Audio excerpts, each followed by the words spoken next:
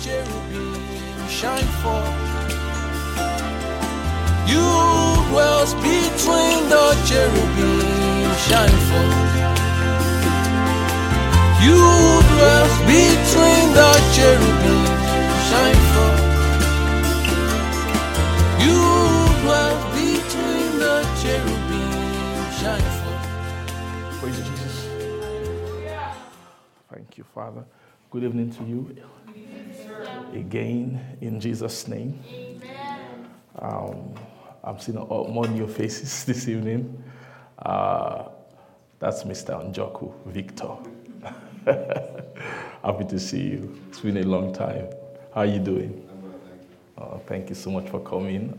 This is my brother. This is Juwon. We met in Calgary. Yes, you and your wife. I know your wife's name is Sister Chika. Am I correct?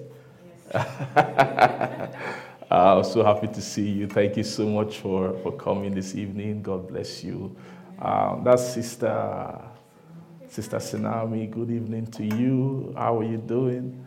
I'm happy to see you. Please just say good evening to somebody. Just say thank you for coming.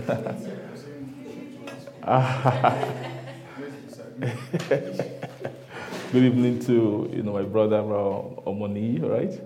And yes, good evening to you, Bro Stephen and his wife, Sister Joy. Praise Jesus. Can we thank God for Pastor Bukumi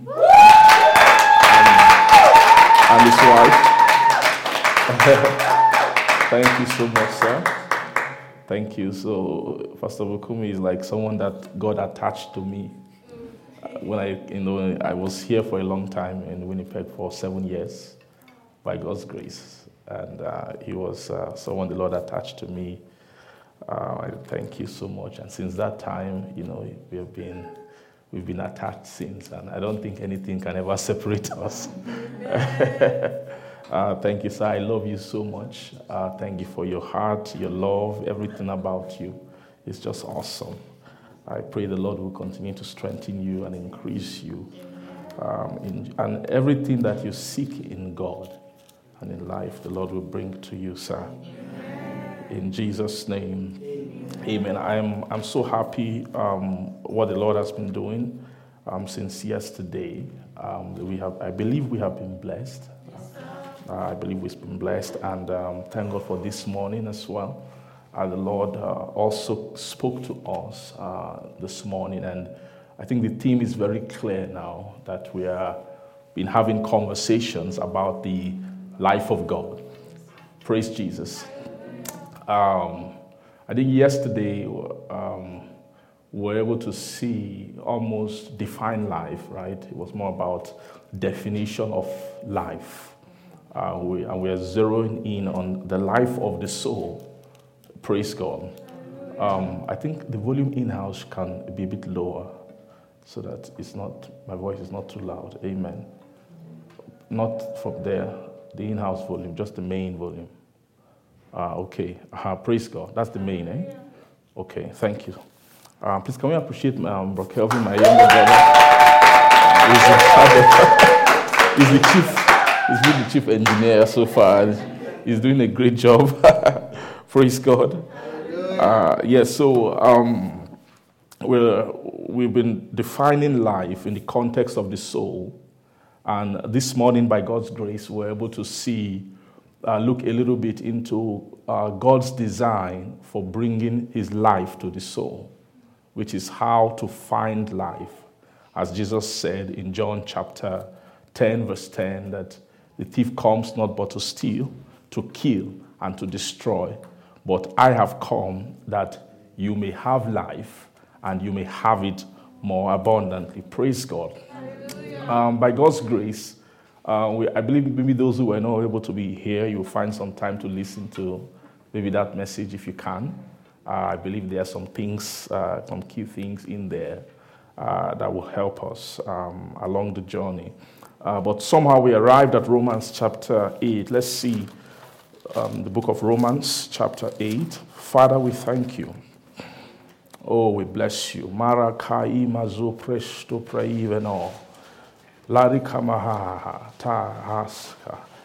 Kahima kokombre heremesh kiprahanto libreno. Faline hemo. Emanakia kalimakosa tefenahata tafelona. Thank you, Jesus. Lord, I pray for your fresh breath upon me. Breathe into me. Breathe upon me. Breathe upon my heart. Bring a fresh breath tonight. Help my heart to capture your exact breath for tonight that will bring the exact blessing which you want to bring to every heart. Thank you. We will expect your guidance and your leading in the scriptures and in the word. Lead us aright in your truth tonight. Thank you, our Father. We give you all the praise. In Jesus' name we pray. Amen. Okay, let's just quickly read Romans chapter 8.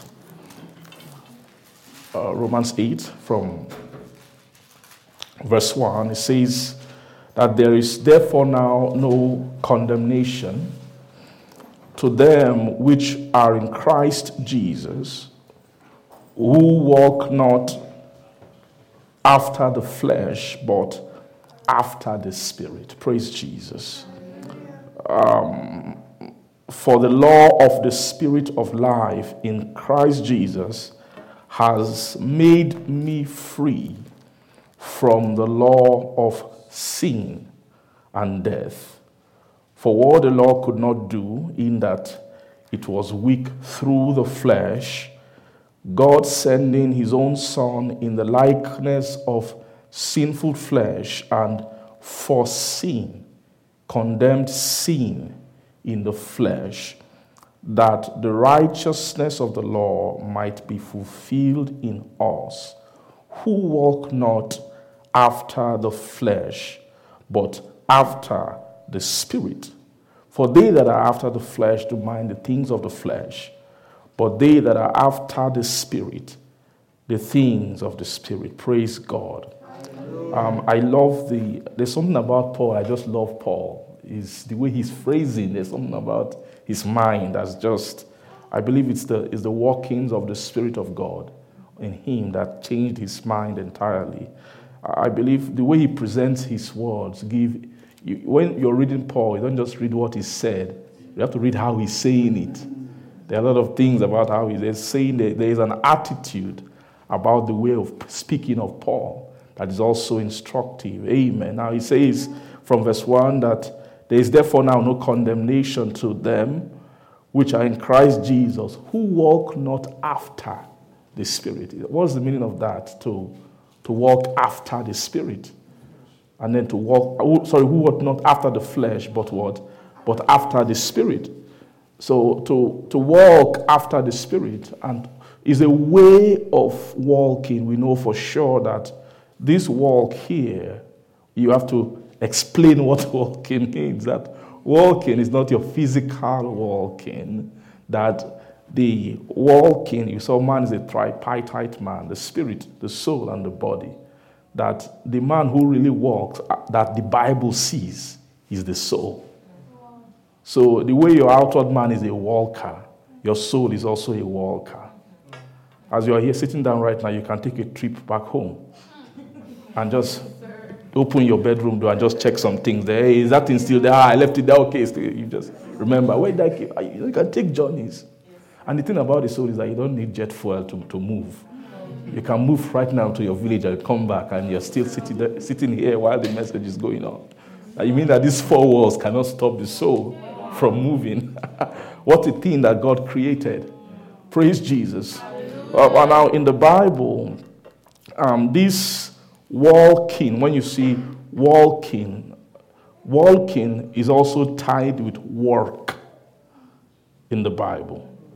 Anytime you see, especially in the New Testament sense, walking and working, they are the same. So you will now find that in the kind of work that matters in the spirit, they define it as work. And I will explain why to you.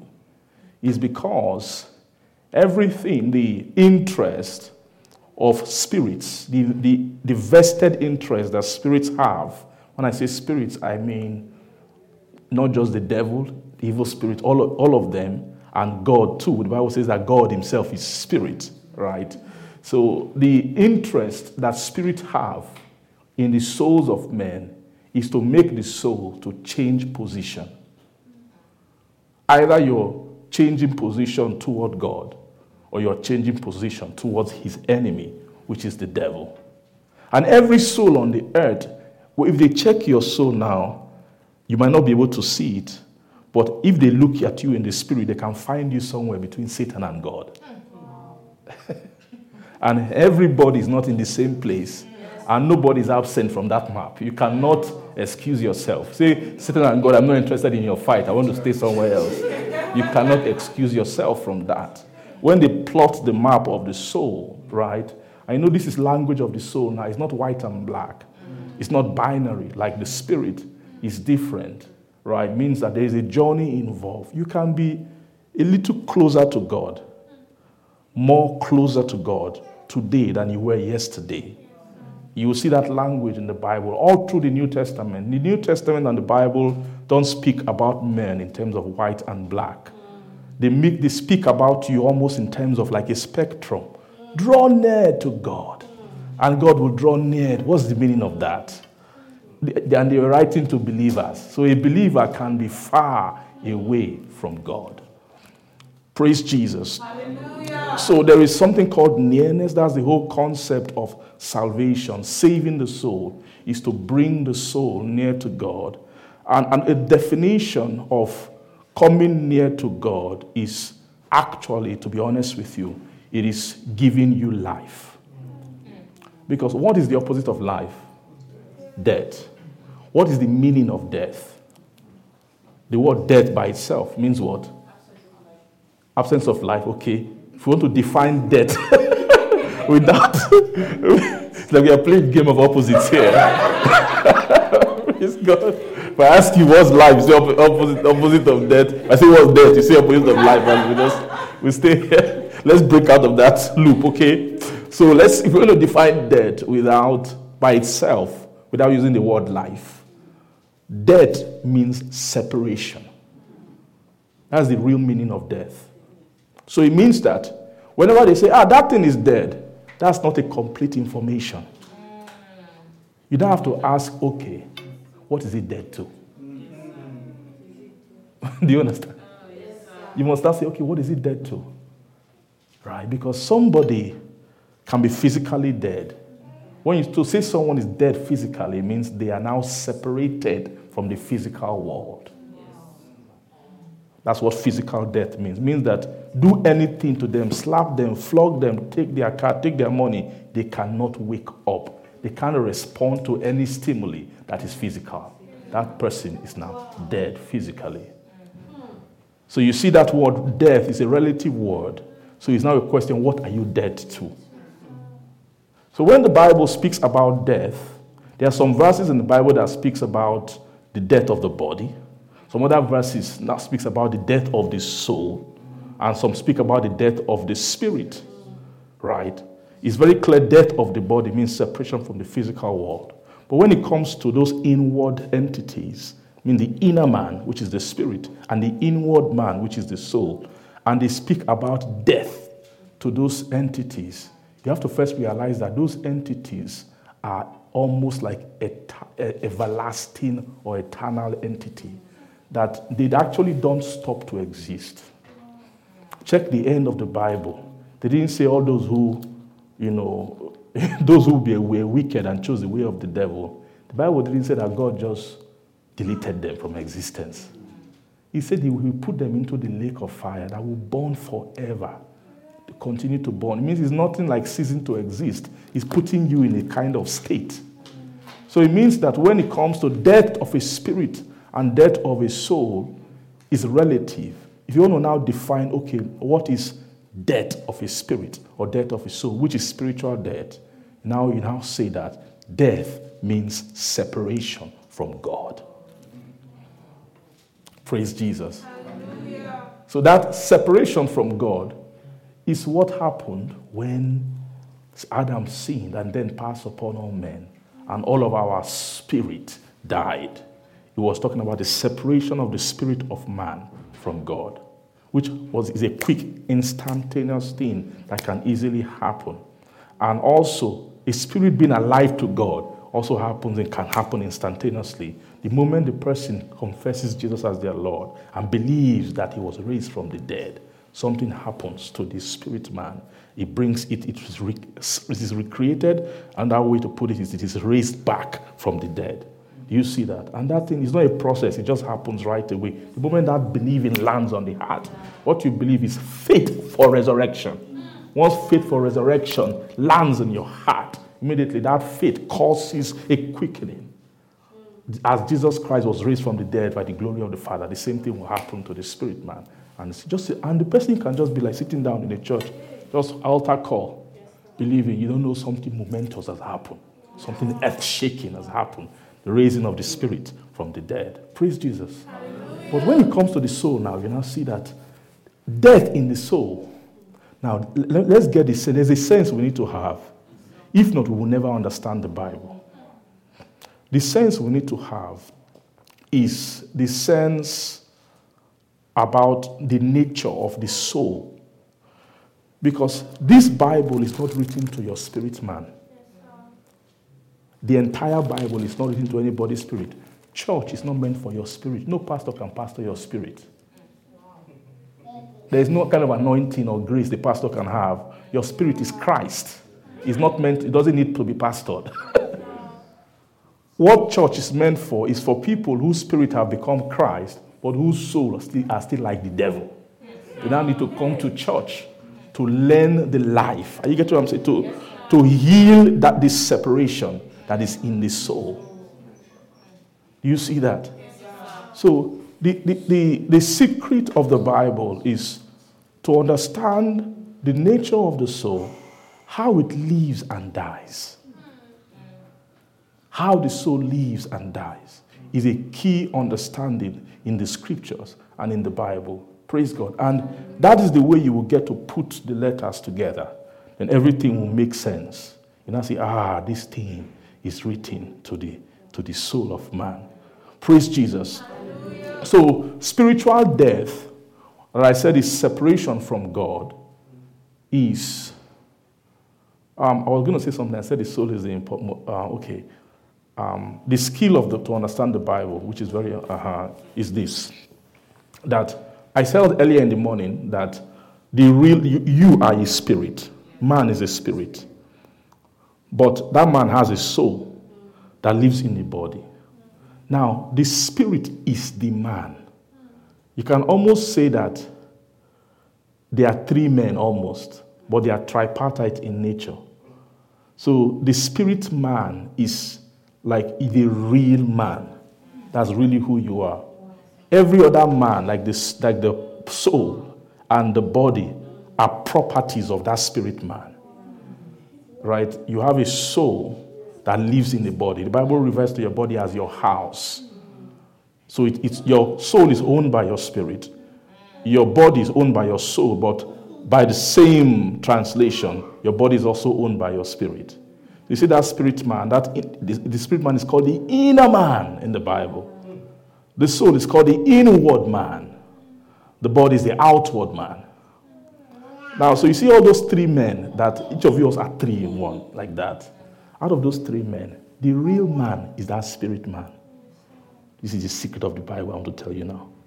But the most important man is the soul. The soul is this is the real one. The analogy I usually use is like a car, for example. An engine is not a car, but the most important thing is the engine. Do you get what I mean? The soul is like the engine of the man, because that's where his will is, that's where his mind is, that's where his heart is. The reason why he's the most important man is because that is the man that is the engine and the steering. Where that man chooses to go, nothing can stop the other men from going there. Does that make sense? Yes, sir.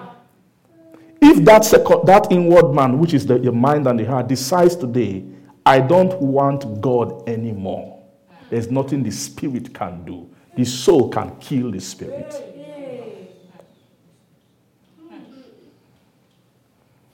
When you got born again, who decided to accept Jesus? It wasn't your spirit. Your spirit was dead. How can the dead spirit decide to get born again? It wasn't your spirit that decided. It's the important man, the soul is the decider. That's where your will is sitting. It was your soul. When you were in crusade, you were not in crusade. Because crusade, maybe that's the default site of getting born again. But many of us didn't get born again from there. It was just some of us are strange. When you hear those born again stories, strange things, all kinds of strange stories we hear. Praise Jesus. But some, maybe let me assume the normal way, maybe altar call in church, right? And then you went to the altar call. The preacher that was preaching that day and the move of the Spirit was not happening to your spirit because the spirit was dead. It was the property of the devil. He had nothing in it to respond to God. So when an evangelist is preaching to a person, he's preaching to their soul. He believes. That Romans chapter 10, that if you confess and you believe in your heart, say heart. In your heart, it is the soul. Wow. Do you see that? Yes, sir. That soul, let me tell you something, the soul of man, the soul of man is the greatest thing that God ever created. Wow. Yeah. That thing is the greatest creature. After a while, David began to wonder, what is man that thou art mindful of him? There's something about man. Even all the angels couldn't understand. Satan couldn't understand. Imagine Satan hanging around. We don't know how long he hung around Eden before he decided to come in and begin to tempt. Just watching Adam, what kind of beings. You know, angels are not like men. Yes, angels, like they were speaking about Lucifer, he said, from the day that was created, I set you so. You were this, you were that. Angels don't grow. Angel Michael can't become more spiritual now. And say, I just got some new, some new stature. No, the way they are. God set them the way they are. Means the angelic soul is different from the human soul. The soul of man, imagine Satan watching Adam. He had never seen anything like that before. Looking at Adam, what kind of creature is this? Then he now looked at their spirit, okay. Then he looked at their soul. There's something peculiar about the soul. Tell me, what did Satan say about the soul of man? Like I was saying, was it yesterday? He saw that this soul is like an elastic rubber that can stretch to eternity. That's the soul. Imagine such a creature. Satan was, wow, what kind of thing is this? I said it's like a vessel that God designed to fit himself inside. Is what the soul is, like a kind of a house that is elastic that God decides to expand and live inside for eternity. And Satan saw that capacity of this soul, that this is a terrible thing. And then he went, and let me tell you about God. You can never catch God unawares. It's not possible. You think when God was creating man, he wasn't banking on somebody called Lucifer, son of the morning, and the angel that will fall and come? God who is omniscient, who sees the end from the beginning. And when God was making man, God didn't make man a robot who doesn't have the ability to make decisions, to sin and leave God. Because that's not what God wants. What God wants is to create an entity who will fall in love with him willfully and decide to yield his heart to him. Come and live here forever. Let this be your home, like Revelation 21 says. The tabernacle of God is with men. That's the end of the story. And it won't happen by force. Men will get to a point where they will expire, they will get tired of everything and say, God, we only want you and we want nothing else. When that happens, God's agenda for creating man has arrived. Praise Jesus. Am I saying something to you today? So Satan saw that thing, that this man is expandable. The soul can, there's no limit to what the soul can know. There's actually no limit to what your soul can know. If your soul finished learning everything in the natural, your soul can switch and start learning spiritual things. In fact, spiritual things are what the soul are meant to know. Things that are invisible. So when God was creating the soul, God knew that the devil would come. So he made the soul in such a way that after you've killed the spirit, you now jam something called soul. It was that soul problem. That's the devil's problem till today. Devil's problem till today is soul. There's just something about the soul. Soul is just somehow.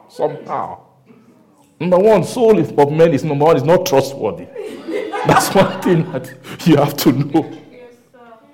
Someone can say, devil, I'm for you. Everything I'm going to do, I'm a bad boy. I'm the baddest boy every day. Satan, give me. In fact, I hate God. Me and you, we're going to finish God together. Tomorrow, what happened? I surrender. Oh. How many times has that happened? How many times? How many times? Because you can kill the spirit, but that thing called soul doesn't die like that. When Adam disobeyed, his spirit died. You still saw Adam still had life in him. Through the life in him, he could raise someone called Abel. He could raise Seth. He could raise Cain. It was Adam. Those were generations of Adam. He got to a point, he raised one of his grandchildren called Enoch, who walked with God and was not, because God took him. Do you understand? It was the life that God breathed into Adam. When Satan came, Satan could kill the spirit, but to kill that life, he has been trying to kill the life. It's death by a million cuts. From generation to generation to generation to generation. He's still trying it today. He's still killing man. See, that's so. And you know how life, we were teaching in the morning just to touch around it a little bit because of those of us who were not here. How life transfers from the soul of man to the other. How does life transfer transgenerationally? You know life transfers transgenerationally. The life in you now, or let's go before you got born again. Each and every one of us. Before you got born again, your spirit was the devil's property. You were completely dead. But your soul wasn't fully devil's property. How does the devil know you are not fully his property? While you were still an unbeliever, there will be things Satan will tell you to do. You will say, man, this one is bad though. But you do bad things, but there's a level. You know what I mean? I remember when I was in high school, praise God. Before I got into high school, very young, around 7 years, somehow I just fell in love with the Lord. I believe I got born again at a very young age at that time. But something happened after when I got to high school, you know, high school happens, you know. When you meet all kinds of friends and all kinds of people from different kind of homes and all kind of things, and then praise God. But at that point, I had lost every sense of God. God was just that that church thing we used to do. But at this point, I now had friends. Say friends. Friends. You know, they are friends and they are friends. They are friends that you know that this one came to my life by a spirit. It wasn't just ordinary coincidence. So, and the thing, when I was in high school, I was a little bit smaller in stature. I don't know if it was because whether it was my age, I was smaller for my age, or because I schooled in Abia State. And that school, it wasn't in the city. It was like in the village, a boarding school. So a lot of the guys from that village used to attend this school. And those guys, I don't know whether they don't start school early or something, but somehow, and all they had is bears and everything. These were men, you know what I mean? In secondary school. So this, by all accounts, these were men. These were men. Praise God. So, and somehow I was little, but they liked me. I don't know why they liked me. Maybe I had to do it. Maybe sometimes I used to help them in the exam and all those kind of things.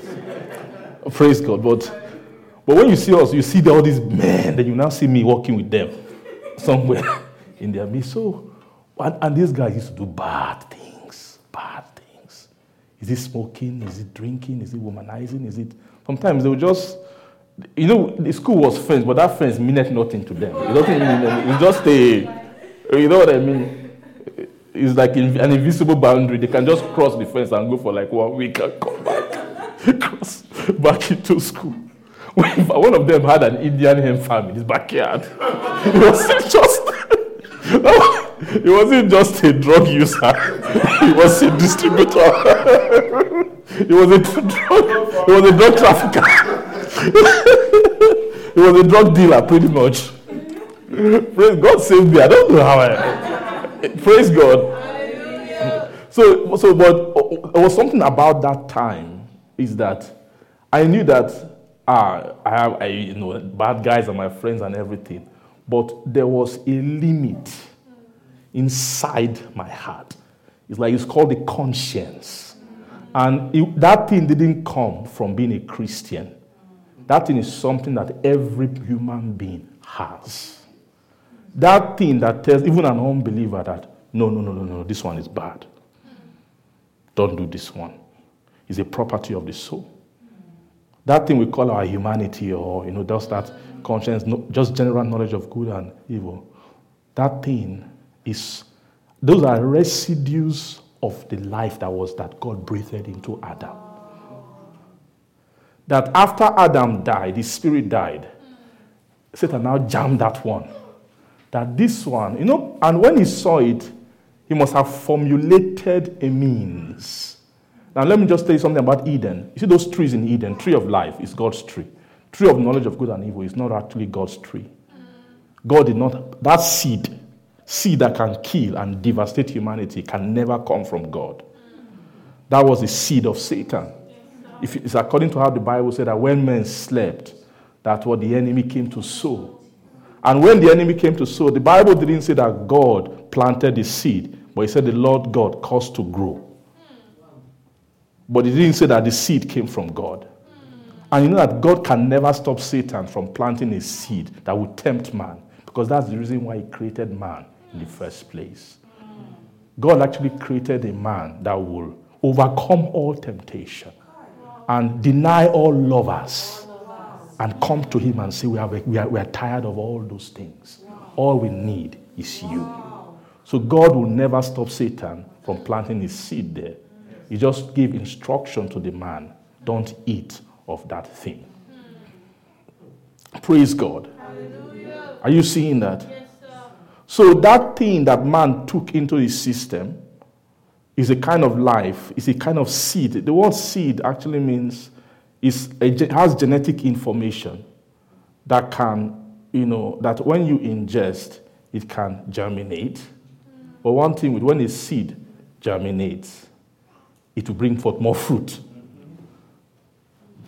So that seed of the knowledge of good and evil was in Adam. Inside, he entered into his heart. But Adam he did his best not to live out of it, but rather to live out of the life that God put inside his soul. But what happened is that sin has entered into the earth. It prospered more inside Cain. If you check the language of Cain, when sin was knocking at his door, he couldn't resist sin. He opened the door wide. Okay, now let's do this thing you are tempting me to do, which is to move outside the presence of God and begin to go after civilization. He was building cities, marrying wives anyhow, going outside of God. That was the seed that was informing him. Does that make any sense to you?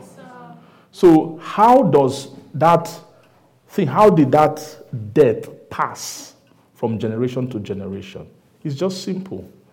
When you give birth to a child in a home, everything the child learns or has in them, beyond just the physical learning, talking about what is the life in their soul, the child will come into the life in their environment. Does that make sense? Yes. The child will do what? Come into a life. So if you ask me, what was speaking to me, even though it wasn't from understanding of righteousness, what was defining the boundary? Don't go this far. This one is too bad. It is the amount of life that was in my upbringing at home. And it's very difficult for somebody to have more life in them than their home environment. But you know that it's not only parents that culture souls. You see neighbors too, what they are seeing their neighbors do, the environment, even other children in school, in the playground. So overall, the life that the person has in their soul is a product of what environment and what spiritual influences. Are you seeing that? But the problem with that is that there's something called the corruption that is in the world through lust. It's like inheritance. Every generation will take that life and do hazard to it. You know how you do hazard to it? When that thing will tell you, this thing is bad, or you come back and check again. Then can I just take one more step further? You see, every moment that you defy your conscience, every defilement defying of your conscience results in spiritual death. You realize that? You damage that life. The life that was in Adam kept being damaged from generation to generation. In fact, after a while, men became completely bad in Genesis chapter 6 because men were living for too long. Imagine a man lived for 1,000 years. And in that 1,000 years, he's in this world. His conscience is there. How much occasion does he have to do damage to his conscience? Men were living for too long. When you go to Genesis chapter 6, God said that my heart will no longer strive with man. For all the imaginations of his heart are evil continually. God made decision to wipe out the earth and to kill everybody. It wasn't out of anger and hatred. It's so that all of humanity will not be gone. Because that sin that came has traveled generations. And because men were living for too long, they had too much time to do damage. Imagine damaging your conscience for 1,000 years. Then you now raise a child and commit that to them. They will continue for another 1,000 years, damaging that. Before you know it, in a very short time, men got to a point where they were almost monsters on the earth. And God, this is bad. God decided to kill everybody. But then after a while, God then now said, okay, let's shorten his years. Let's not give man too much time anymore. Because there is no remedy. At that time on the earth, every time your life is lost and the soul goes farther from God, which is death, right? I define death. The amount of death, don't say, there's no death, I'm a child of God. Hey, I know. You are holy. You are a holy child of God. You've been sanctified, redeemed by the Lamb, everything. Okay? Don't mention me and death in the same sentence, please. Okay, I should use separation so I won't offend people. Praise Jesus. Hallelujah. Thank you. Why would Paul be warning Ephesian church, who are Christians? Ephesians chapter 4. Say, I tell you to walk not as other Gentiles walk, in the vanity of their mind, and all of that. He said, because of the what? Let's read it quickly. Oh, thank you, Father. I'm so sorry. I'm saying so many things about different scriptures that we're not opening all of them, because if we open all of them, there will be no time to, go into the actual message. But this Ephesians 4, verse 17. Ephesians 4:17, it says, this I say therefore, and testify in the Lord, that ye henceforth walk not as other Gentiles walk, in the vanity of their mind, having the word, understanding darkened, being alienated from the life of God through the ignorance that is in them because of the blindness of their heart. It means that everything they mention here, those Christians in Ephesus can be in this state. A Christian can be born again and in their soul, in their heart and in their mind, be in a state of some kind of alienation or some level of separation from the word, from the life of God. And this is what God wants to heal. Praise Jesus. Hallelujah. One of the great clarion call in our own time, our generation, is God has met us in a point, and God has said, you have to now be serious about what is happening to your soul. Why? Because the world now is not the same the way the world was maybe decades ago or something. The world now is more anointed to kill than ever before. The world, this is what you call end times. When the Bible says end time, it's not calendar date. End time means it's a time on the earth that there is so much ability, spiritual investment to bring souls to an end. So it means that this is a time when souls begin to quickly race to end. And that the end can be destruction or the end can be God. But one thing in this season is that if you leave your soul the way it is, spirits, the world is too powerful. Before you know it, you will just be getting bad and bad and bad and bad and bad. Worse than you planned. You know, we plan righteousness. God, I'm not here to be a church boy. You know me. You know me now. I can't be. See that church boy thing. That is, we don't gel that way. That's not our own way. But you know me, I will just be simple. I won't be an armed robber. I won't be a 419. I won't be a very, very bad person. I will just be okay. I will be doing good. I will be giving alms. I will be doing that. But I will just be doing my life simple. You see that kind of thought? When you see guys who are always in church, every time Bible, but hey, why? Okay, someone will now say, okay, no problem. You guys can be doing it for the rest of us. Why we will go and do some other things? These are all kinds of thoughts that mean foolish thoughts. As if the devil you are talking about is a small boy. Devil, you know who the Satan is? He said he was a murderer from the beginning. And he's not a murderer that shoot people. He was a murderer of souls. He's an assassin in the spirit.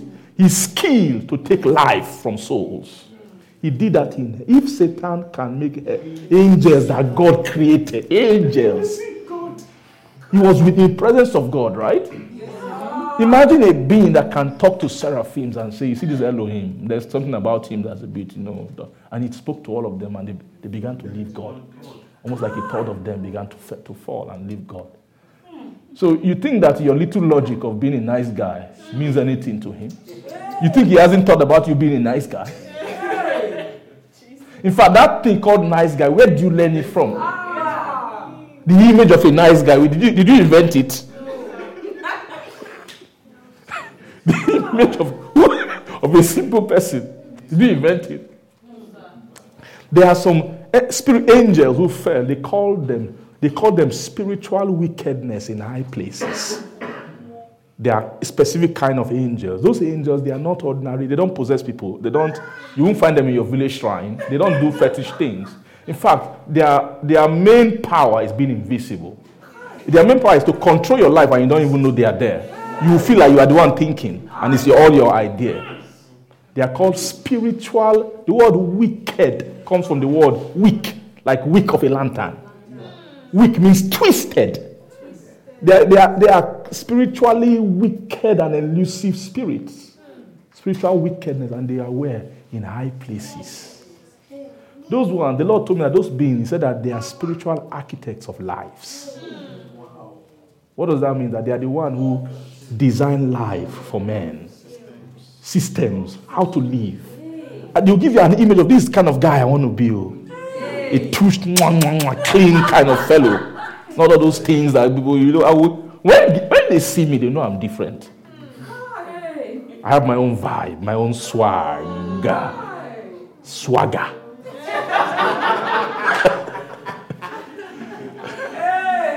But you don't know that your swag you are trying to attain is spirit designed it. When you go to their office of spiritual wickedness in the spirit, they have a department of swagger there.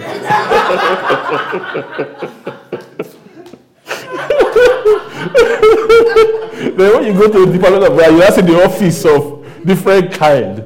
There's what you call West African swag. It's an office.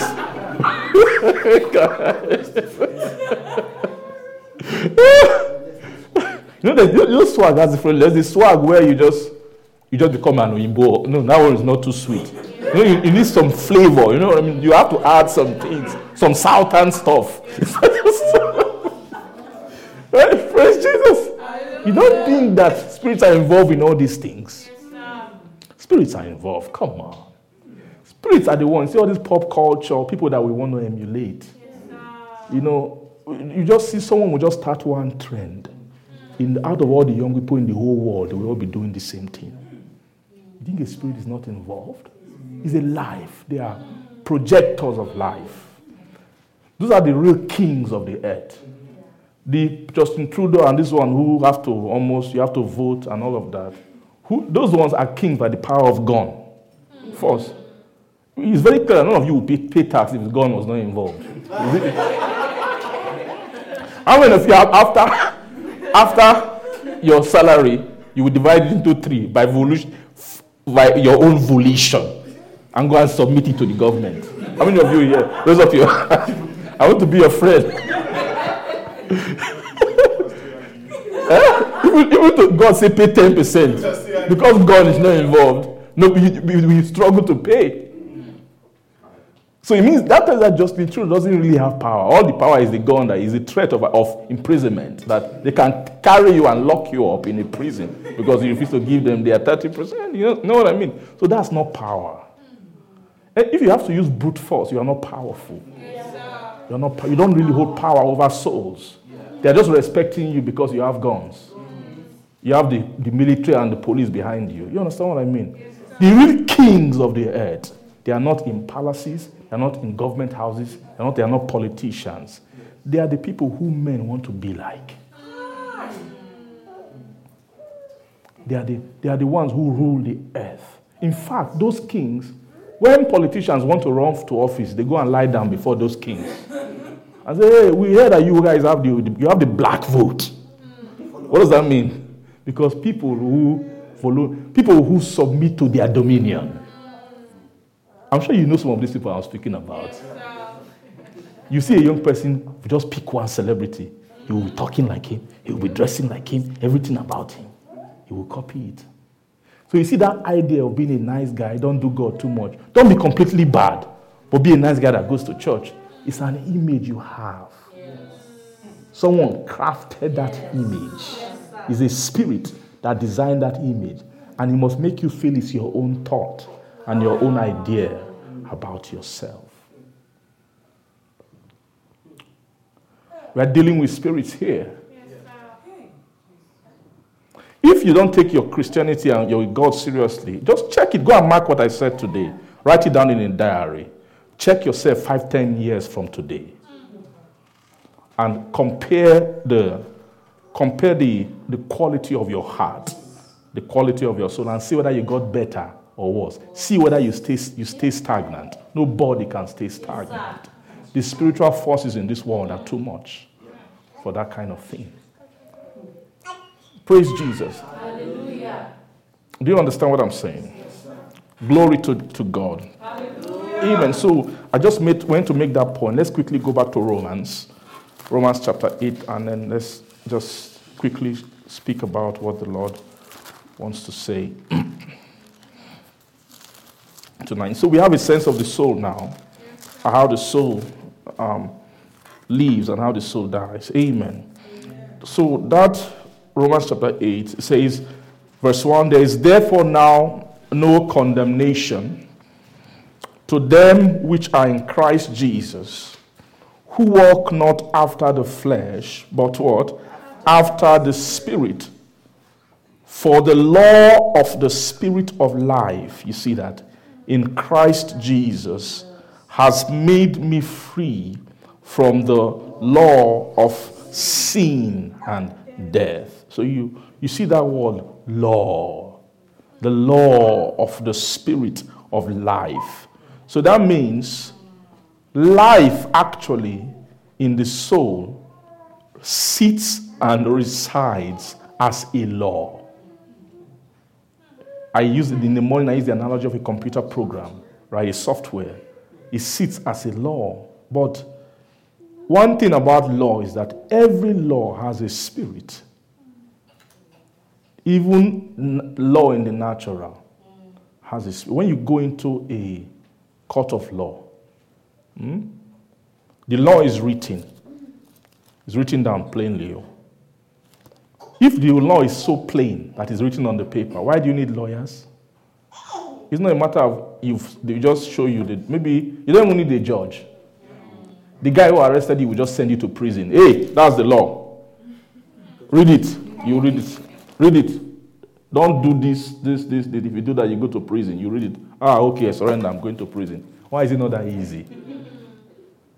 Why? Because when it comes to the law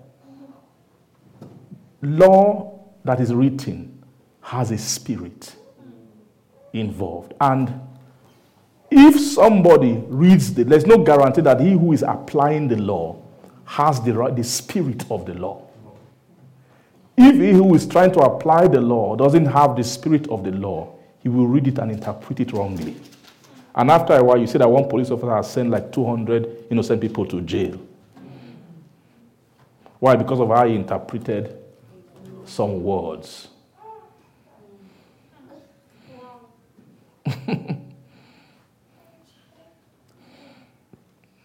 Amen.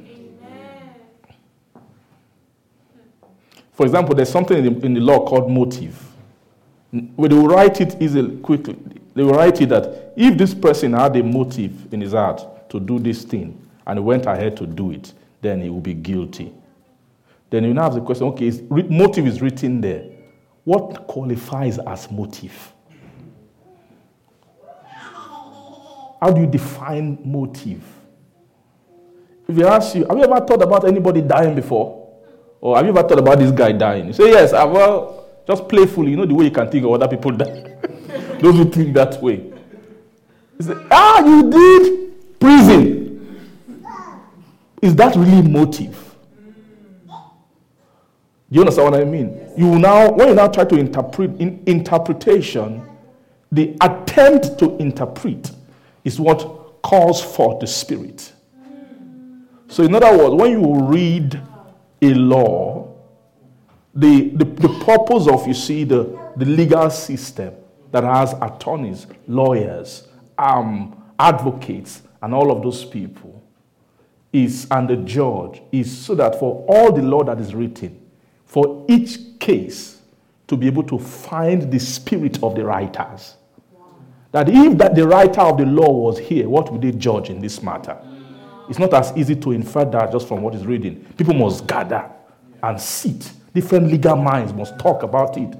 Talk from their angle. No, I believe that you have to look at precedents, look at different things. Is to make sure that when that judgment is done, it is done according to the spirit of the law. So whenever you see a court of law, what they are striving at is not to read the English of the law. It's not that, the laws, the handwriting of those guys in those days were too weird, so we can't interpret it. That's not the problem of a court of law. It's the text is plain. But how can we know the spirit that was in the mind of the writers so we don't appropriate justice wrongly? That's what the legal profession is for. Bring that into the realm of the spiritual things. It's the same thing. The letter killeth. You can't just take Bible, and thank God they wrote the Bible in that way. If you try to start applying Bible word for word, you will run into a problem very quickly. It won't take too long. Wow, this is not really compatible with our current life. You can't just take it and read it and apply it in that way. So, because the letter kills, that word kill means the letter will result in separation. But it is the spirit, that's 2 Corinthians chapter 3. But it is the spirit that does what? Giveth life. For we know that the reason for what is written is to actually give life. But without the spirit, we saw it in the morning that spirit is the breath. It's called the inspiration, the breath. In the book of Job, he said, for there is a spirit in man, and the breath of the Almighty giveth him understanding. And that translation called that breath, the inspiration of the Almighty, giveth him what? Understanding. So the purpose of the Spirit, when you hear the Spirit of God, his main job is not to cast out devils and heal the sick. He can do that. But the main work of the Spirit is the bringing of understanding. It is for the interpretation of the law. Which law? The law that God has designed to be the life of men, that should reside within the word, the heart of men. So that Romans chapter 8 verse 2, it says, for the law of the Spirit of life, the law of the Spirit of life. I love this, I love this, I love this. I love this. Let's not just think about life. Let's think about the spirit of life. First, is a prerequisite. No one will come into life without first coming into contact with the spirit of life. That's where religions fail. That's where empty Christianity fails. That just do this PowerPoint, hey, be a good man. Being a good man, 101. Always do this. Greet your neighbor, call your mother, do this, do that, do that. Don't steal, don't. Are you getting me?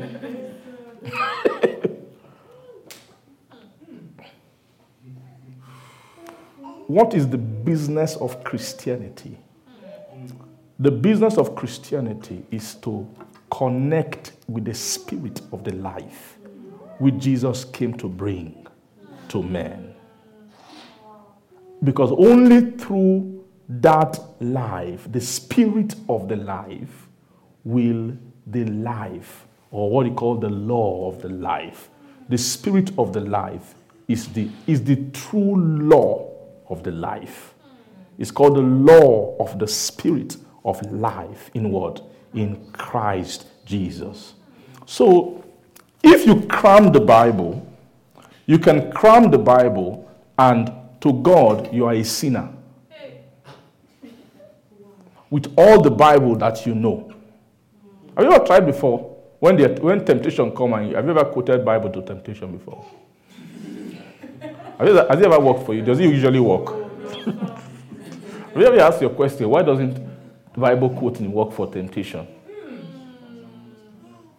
Something is tempting you. Something has tampered with your lust. And your lust has started dancing. It's time. It's time. You know what's lust? Start that dance. Hey, you are in trouble. Be you a prayer warrior, a giant for God. Once that thing starts dancing, you are in trouble. Hey, how can I put this thing back to sleep? You don't know how. Quote all the scripture. It's too late. Most of the time, it's too late. The only thing I can say is something can maybe physically remove you by force from that kind of situation. A lot of times, that's why you have a lot of boundaries. You need boundaries. Say boundaries. Do you guys still believe in boundaries? I don't know. Maybe it passed away with the whole generation. You know, these days, things are very different now. You see a brother and a sister, they are young brother, young sister, single people, you know. I just want to see my friend. But you left last night. Now this is morning. Praise God. No, I just want to see my friend. We just hung out and we just went to Netflix and you now begin to wonder what is going on. You know, well, maybe the things have changed, but it's actually a lie. Many young people, because we feel like the world things are modernized. So that love, don't go to a sister's house in the night. Those are old cake laws. So you don't know how those laws came about. Then many of those things are boundary. That when men realize their weakness, hey man, you got to use wisdom around this thing, man. You know, praise God. How would they build school, giant school, boys hostel, girls hostel? Have you ever thought about that before? In my own school, The boys' hostel was actually, the lady saw that it's not possible that for you to get from the boys' hostel to the girls' hostel, the amount of steps required, at some point, if there was something faulty with your system, what happened? Somewhere along the way, your system would have resetted. You just turn back after some time or something. You have to do that. And my school was a Christian school. They didn't say, are you born again? Yeah, we are born again. Do you believe in the holiness? Yeah, we believe in the holiness. All right, boys and girls, you can. What happened? The school will become a baby factory. They will start with all their holiness. And even at that, with that separation, things were still happening. Bad boys.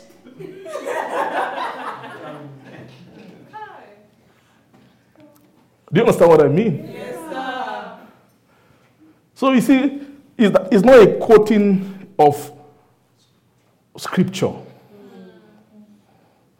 When you're at work and then, there's some phone, something just happened, mistake happened, a phone just landed somewhere, and that phone, nobody even knows it's there. It's just by itself. And that phone, if you just take that money, nobody on this universe will know. And you can see a holy man looking at it. The tongues will start. Scripture will start. Quoting scripture. If you are praying and quoting scripture, it's already too late.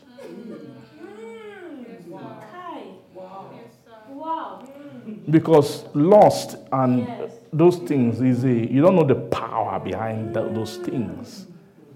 They are too powerful. They are quicker than the physical mind that reads Bible. And before you remember the scripture to quote, most of the time you don't even think about it. You've already done it. Are you seeing that? Yes, so that was the problem with the Israelites, as I was saying in the morning. That's why they couldn't do it. Moses reading law to them, whereas sin was in their members, instructing them and directing them. Sin, Moses is reading from stone and tablet. And before they wake up in the morning, wash their face, brush their teeth, everything, go there and hear Moses. Imagine that slowness. Whereas sin is moving at the speed of thought. Pew, pew, pew, pew, pew, pew, pew, pew. Firing. Is that not how temptation comes to you? Yes, sir. It's quicker. So that's why God said we have to change the method. The world, we must make the world flesh. Let it dwell among them. And they will behold his glory. His glory as of the only begotten, full of grace and truth. Now, you see that word called grace. Full of grace and what? Truth. Grace means spiritual energy. Do you know that? Grace means what? Spiritual energy. Grace is spiritual energy. Grace is the antidote to sin. Sin doesn't fear anything. It doesn't fear you're going to church. It doesn't fear that your father is a pastor. It doesn't fear that all your lineage are Christians. It doesn't fear that your church, Holy Ghost, shows there every single meeting. Sin is not afraid. Sin can sit down in church and be comfortable. Sin can preach message on the altar. Nice, sweet message with nice Bible verses. Sin is sin preaching. Sin is not afraid of all those things.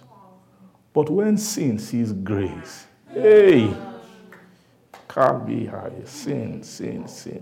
Grace spoils the show. Grace is the only thing that can make sin stop. Sin will just be riding until it jams grace. When sin jams, and grace is vicious against sin, grace swallows up sin. You won't smell that sin was there when grace is done. Where sin did abound, grace did much more abound. Say much more. Much more.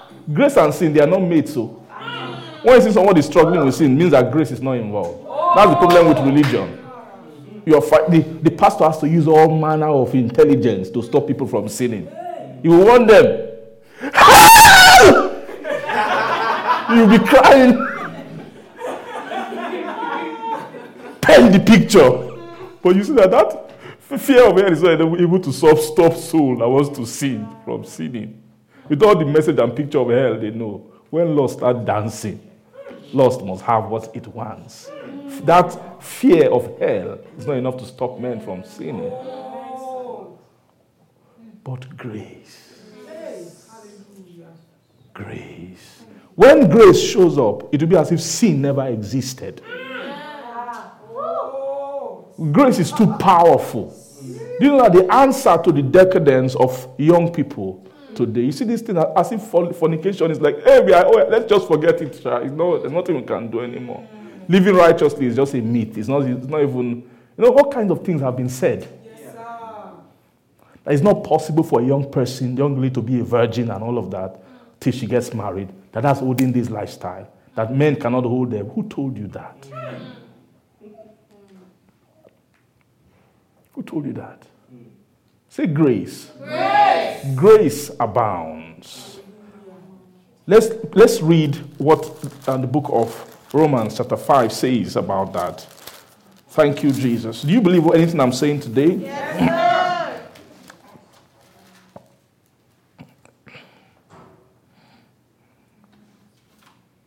Verse 17 of Romans chapter 5, you see it there.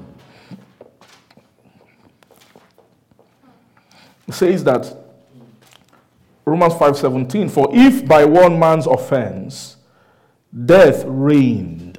Are you seeing that word? It means death is a king. Are you seeing that thing called separation? Is a kingo. Death is a king whose servant is sin.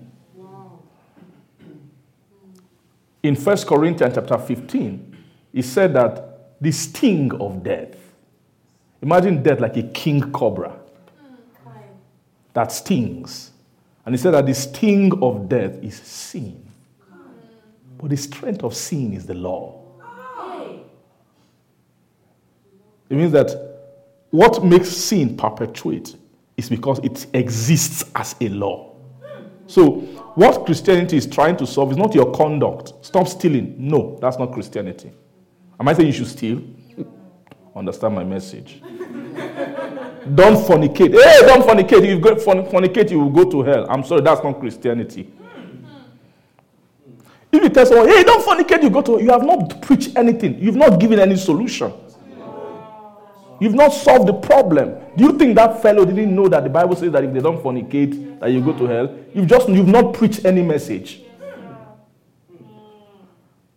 It's not lack of information that is the problem. The problem is the ability to do the information. Wow. That's the secret. Wow. Do you have more commandment than the Jews? All the things that God told Moses, books were written. The problem with the Jews, it wasn't for lack of information about what to do. It's that actually all the things that God had prescribed for them to do became a burden on them. Too heavy. They just found that, like when you read that Romans chapter 7, like Paul was just lamenting that all the good I desire to do, I found no. I'm not able to do them. He said, but I found another law in my members. Even though I desire God according to my inward man, there's something else. Oh, this who will save me from this body of sin. That was the former lamentation of Romans 7 that was answered in Romans chapter 8, which we read. Romans chapter 8 is the answer to the lamentation of Romans chapter 7. Are you seeing that? The answer is that, he said that when they brought the law, he said, read that Romans 7, he said, sin took occasion by the commandment, and by it slew me. What verse is that? We'll come back to Romans 5. I'm so sorry we're going up and down, but the thoughts are just many in my head. And he said, he says, sin took occasion by the commandment, and by it slew me. Verse 11, praise God. So you see verse 10. Let's leave it. Let's see. Sorry, let's see from, yes, thank you so much. Praise God.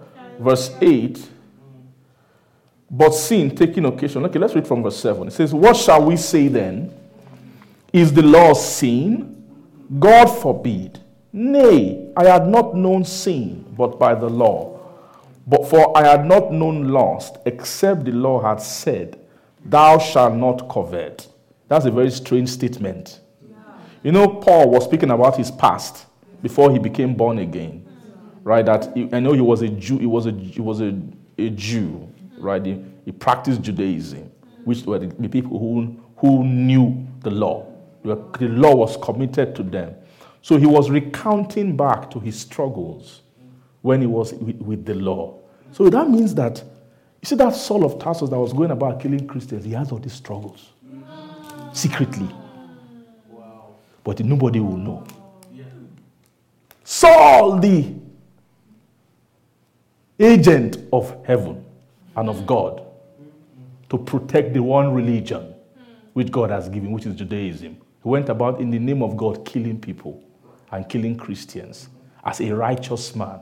But it's later after he now wrote secretly that actually at that time there were struggle, things were happening. Something called sin was. Amen. This thing is the same thing with a lot of Christians today.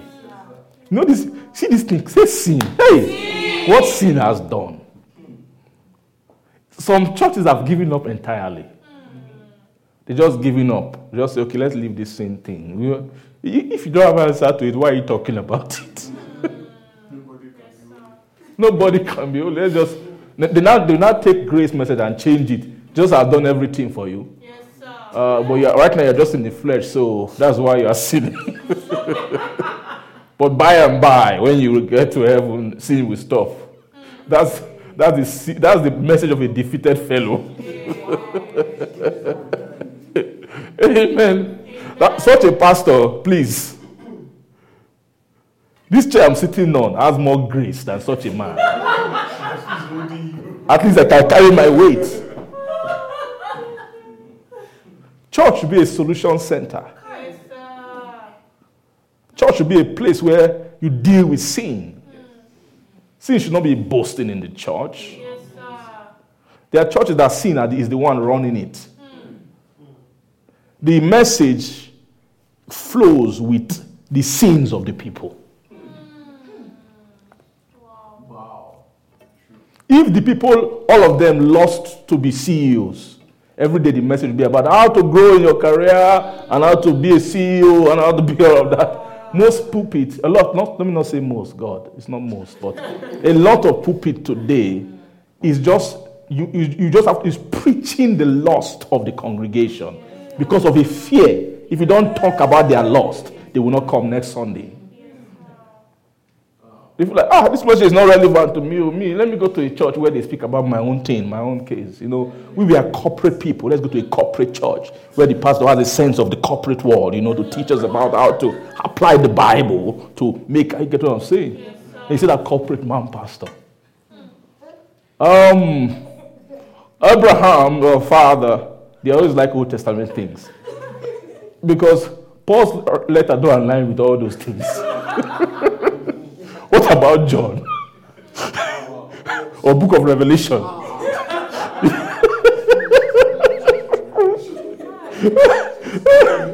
Paul has said, I who have suffered the loss of all things. I counted all things to be done. Can you quote that kind of verse in your corporate church? It's like you don't want any more tithe, man. You want... members can suspend pastor. You will still be preaching, but you are on suspension. How do you know? Check the offering. And flock and wicked, though.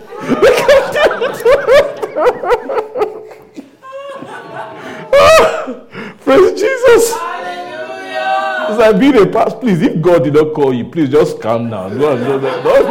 This place. Amen. And that is God. You're not the only one that wants to preach. There are evil spirits that want to preach too. And they'll be giving you a message fresh every morning. Maybe like 5 a.m. on Sunday morning. You'll just be seeing the PowerPoint. Yeah.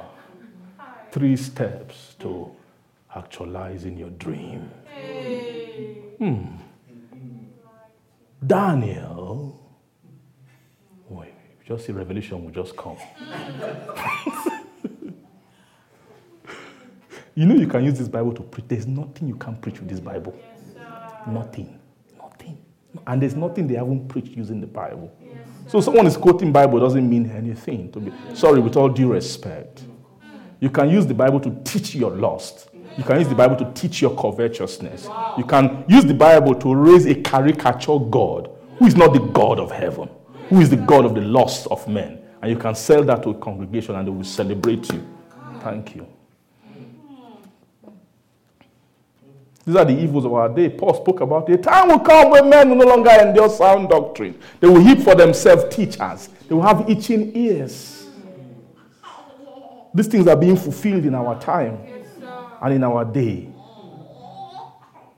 And God will deliver us from them. Amen. So this Romans chapter 7, verse 7, it says, what shall we say then? Is the law sin? God forbid. Nay, I had not known sin, but by the law. For I had not known lust, except the law had said, thou shalt not covet. Are you seeing what I was telling you before? Giving the instruction without solution. That's what the law was doing. Hey, don't covet. The guy you were saying don't covet, he didn't even know the meaning of covetousness before. Now you've told him now he has to go and Google the meaning. Now, so it means someone can covet another man's wife?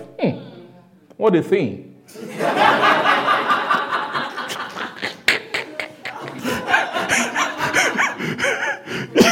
You just gave instruction, but no answer, no solution, no nothing. You just gave a problem to a corrupt man, a sinful man. No answer. That's what the law did. Verse 8, now see, when he gave the instruction, sin, which is a wicked master. He said, but sin, taking occasion by the commandment, wrought in me all manner of concupiscence, for without the law, sin was dead. It means inside of him, sin was dead without the law. But when the law began to arise, it began to awaken, because when that is the reason why they will say the letter killeth. Means letter is not passive. See, if you are in a church where they don't like Holy Ghost, please go and think twice. I'm not saying anything, okay? I'm not telling you to do anything. I'm just saying think twice. Let me not say think. Go and pray. Go and pray about it. Some churches are death centers. There are some churches, they will do everything to prepare you and mold you to fit into the corrupt world. And that's their testimony. All our people. This one is this one, that one is that's the boast. But those souls are all being ravaged by sin and death, corruption, nothing in their heart. Dead souls. No fire for God. No love for the things of God. But they are successful. Their career, that's not a church, sir and man.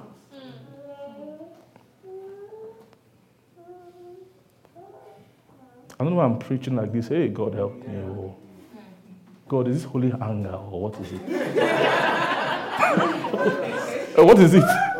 It's utterance. Are you sure? I praise utterance. But I know I'm speaking the heart of God. Yes, sir. Time has come. Let's stop playing. This thing, someone died for it. Someone shed his blood for it.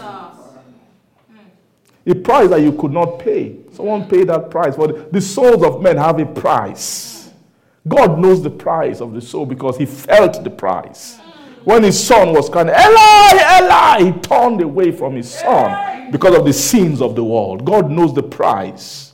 Say, he was made sin for us, who knew no sin, that we should become the what? The righteousness of God in him. Heaven has an expectation. It says, but sin taking occasion by the commandment, wrought in me all what? Manner of concupiscence, for without the law sin was dead. For I was alive without the law once. But when the commandment came, sin revived, and I died. That word once is talking about, nobody comes into the world dead. You know? That sin, killing of the spirit, that the sin of Adam wrought upon all men.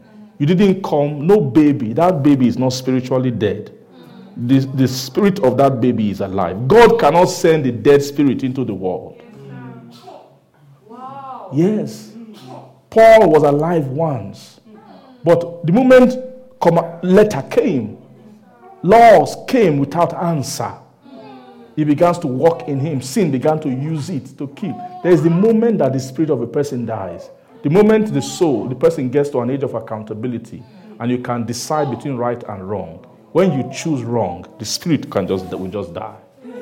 That's the point where each person bites their own from the tree. That tree of the knowledge of good and evil. That original human spirit that you came with died at some point.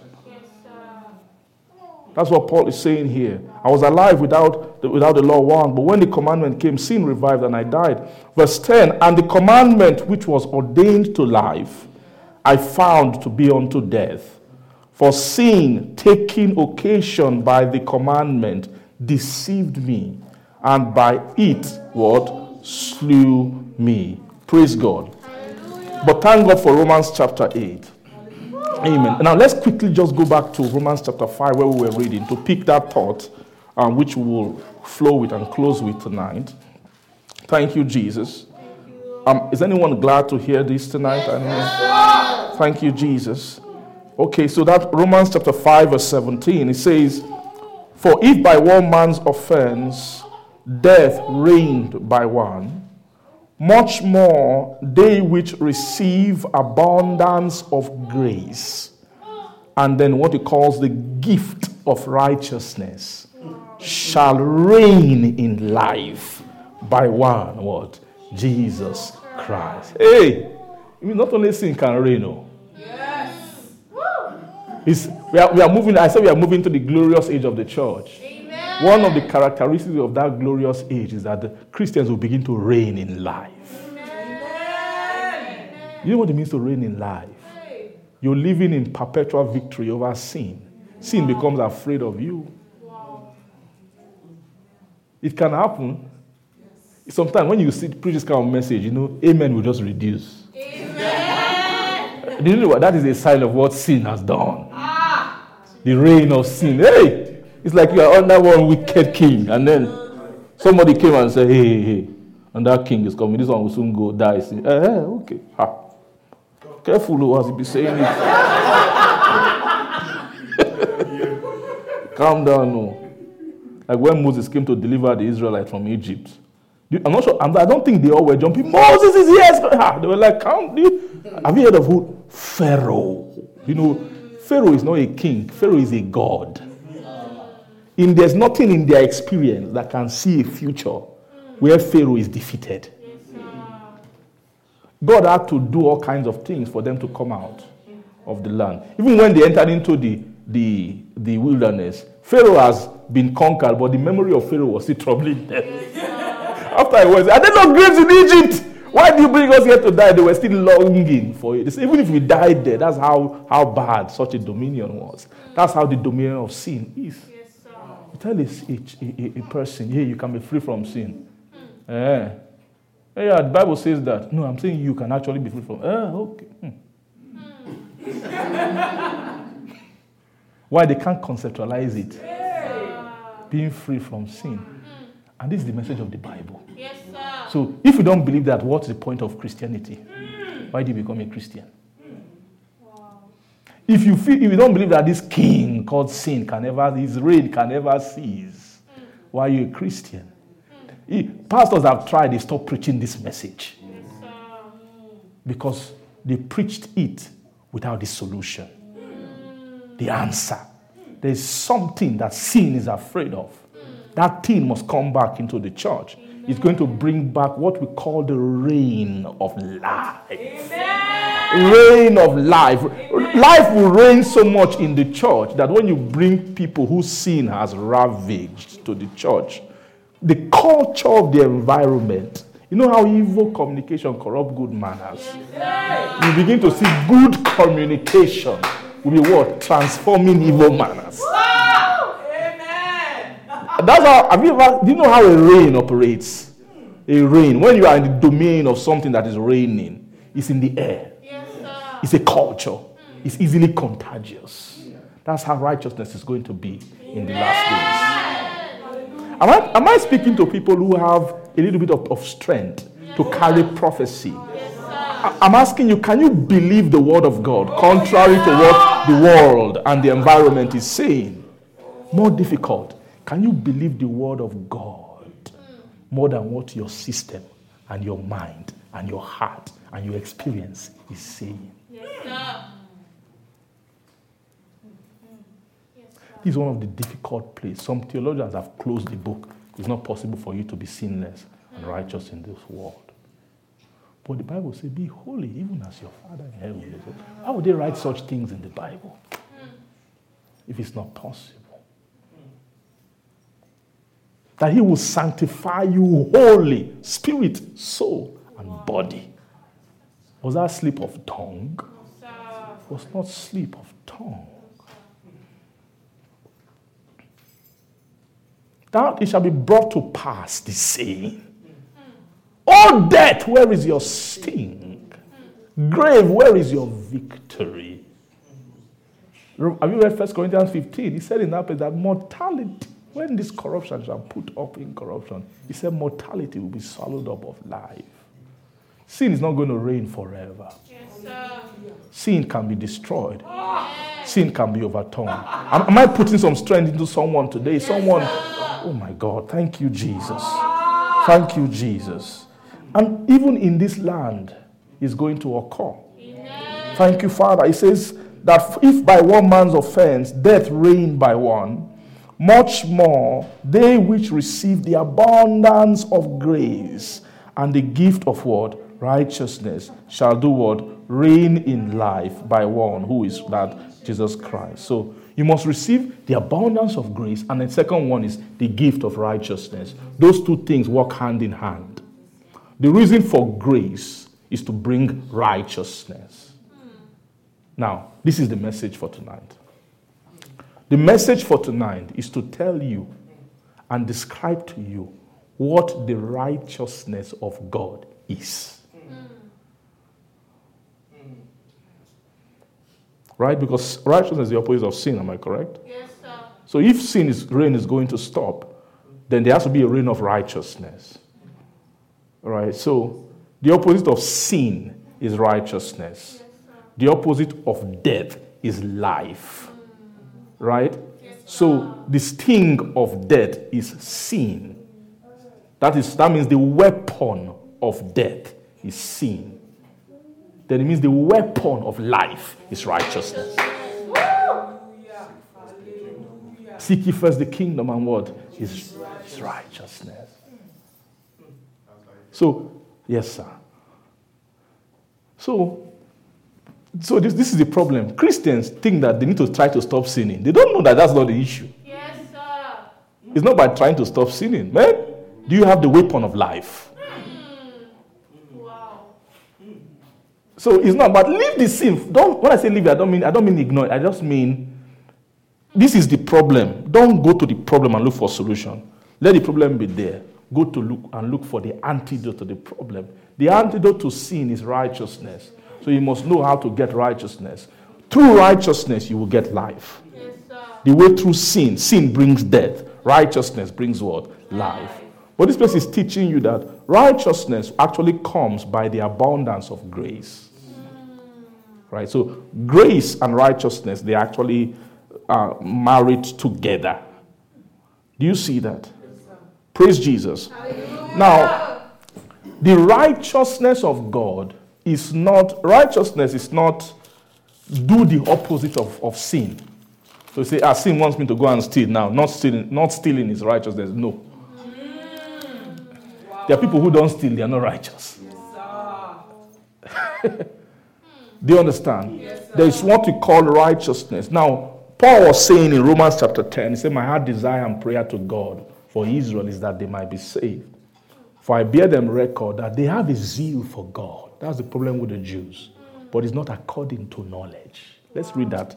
Romans chapter 10, as we just try to tie this together and close tonight. Praise God.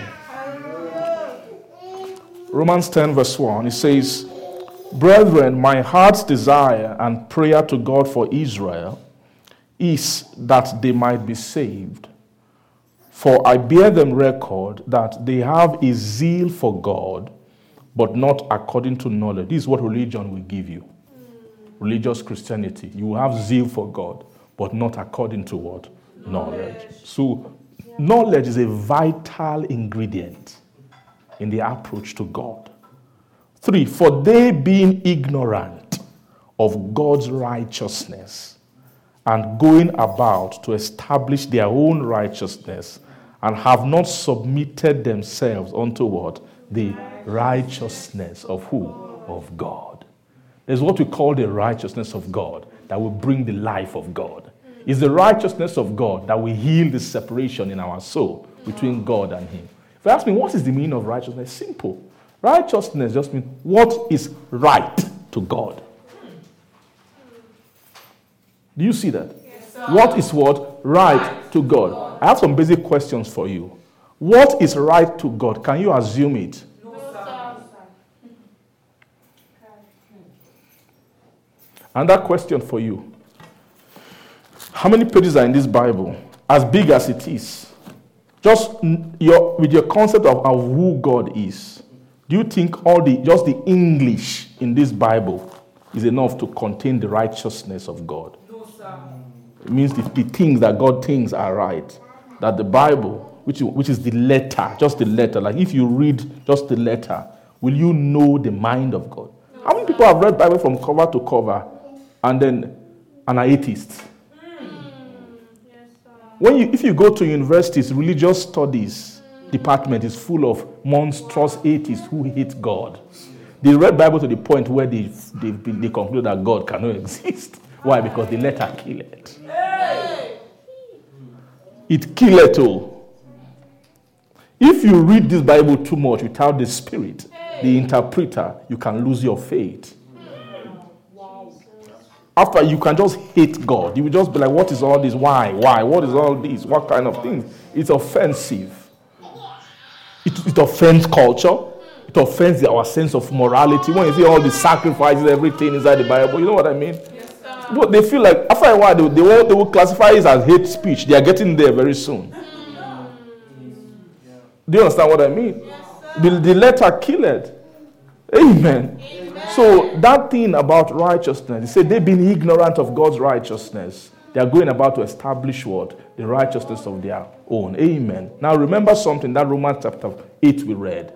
He said that for there's therefore now no condemnation to them who are in Christ Jesus, who walk not after the flesh, but after the Spirit. For the law of the Spirit of life in Christ is what has made us free from the law of sin and death. It's the law of the Spirit of life. Life has a spirit. The law of that spirit is what makes you free. Go and look at the law by itself, you can never be free.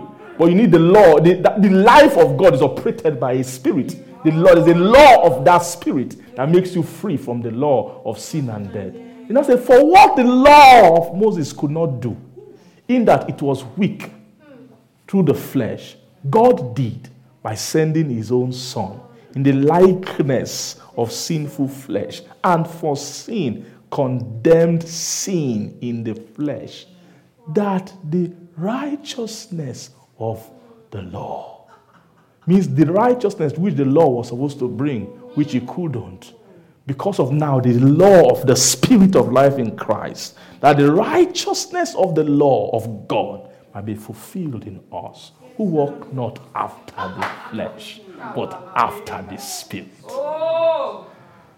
After the Spirit. After the Spirit. Can you change your approach? Not religion or the, say after the Spirit. After the Spirit. God is Spirit. Let they that worship him. The time is coming and now is when they that worship God should worship God in spirit and in truth. Use the spiritual route. This is a time when men should be unapologetically spiritual, not cliche spiritual. I mean, the way after the Spirit. How you walk after the Spirit. Let the Holy Ghost be your friend. Let him come around your home. Let him pour his oil around you. Dance in him. Sing in him. Be vulnerable to him. Drink him. Drink the Spirit. Keep drinking. Don't be afraid. Pray in tongues till you enter the Spirit. And you will see, it will quicken you. When you see somebody, let me tell you one of the best ways to connect the Spirit. Look for somebody who has the Spirit. Go near them. Be their friend. Be visiting them. Even if they say, why are you here? Don't worry, I can stay in your couch. So there's no space. Please, can I just be sleeping in the couch or something? Can I stay out? These are the secrets. These are the secrets. I never met somebody who has the Spirit so much who never behave this way. I never met somebody who live all their life in isolation, who doesn't respect others, who doesn't see God in others, and have God. You can't have God if you don't see God in others. Wow. I've met men in my life who carry the impressions of God. Those things don't come like that. A lot of time, God made it such a way that you have to drink from others. Wow. Because the Spirit of God is too complex that you don't reinvent the wheel. The work that have been done, God has raised some people and poured Spirit into them. When you watch their way about the Spirit, how they move, walk after the Spirit. One thing about walk is you can copy walk. It's not faking. It's not faking. You can actually walk. Follow me as I follow Christ.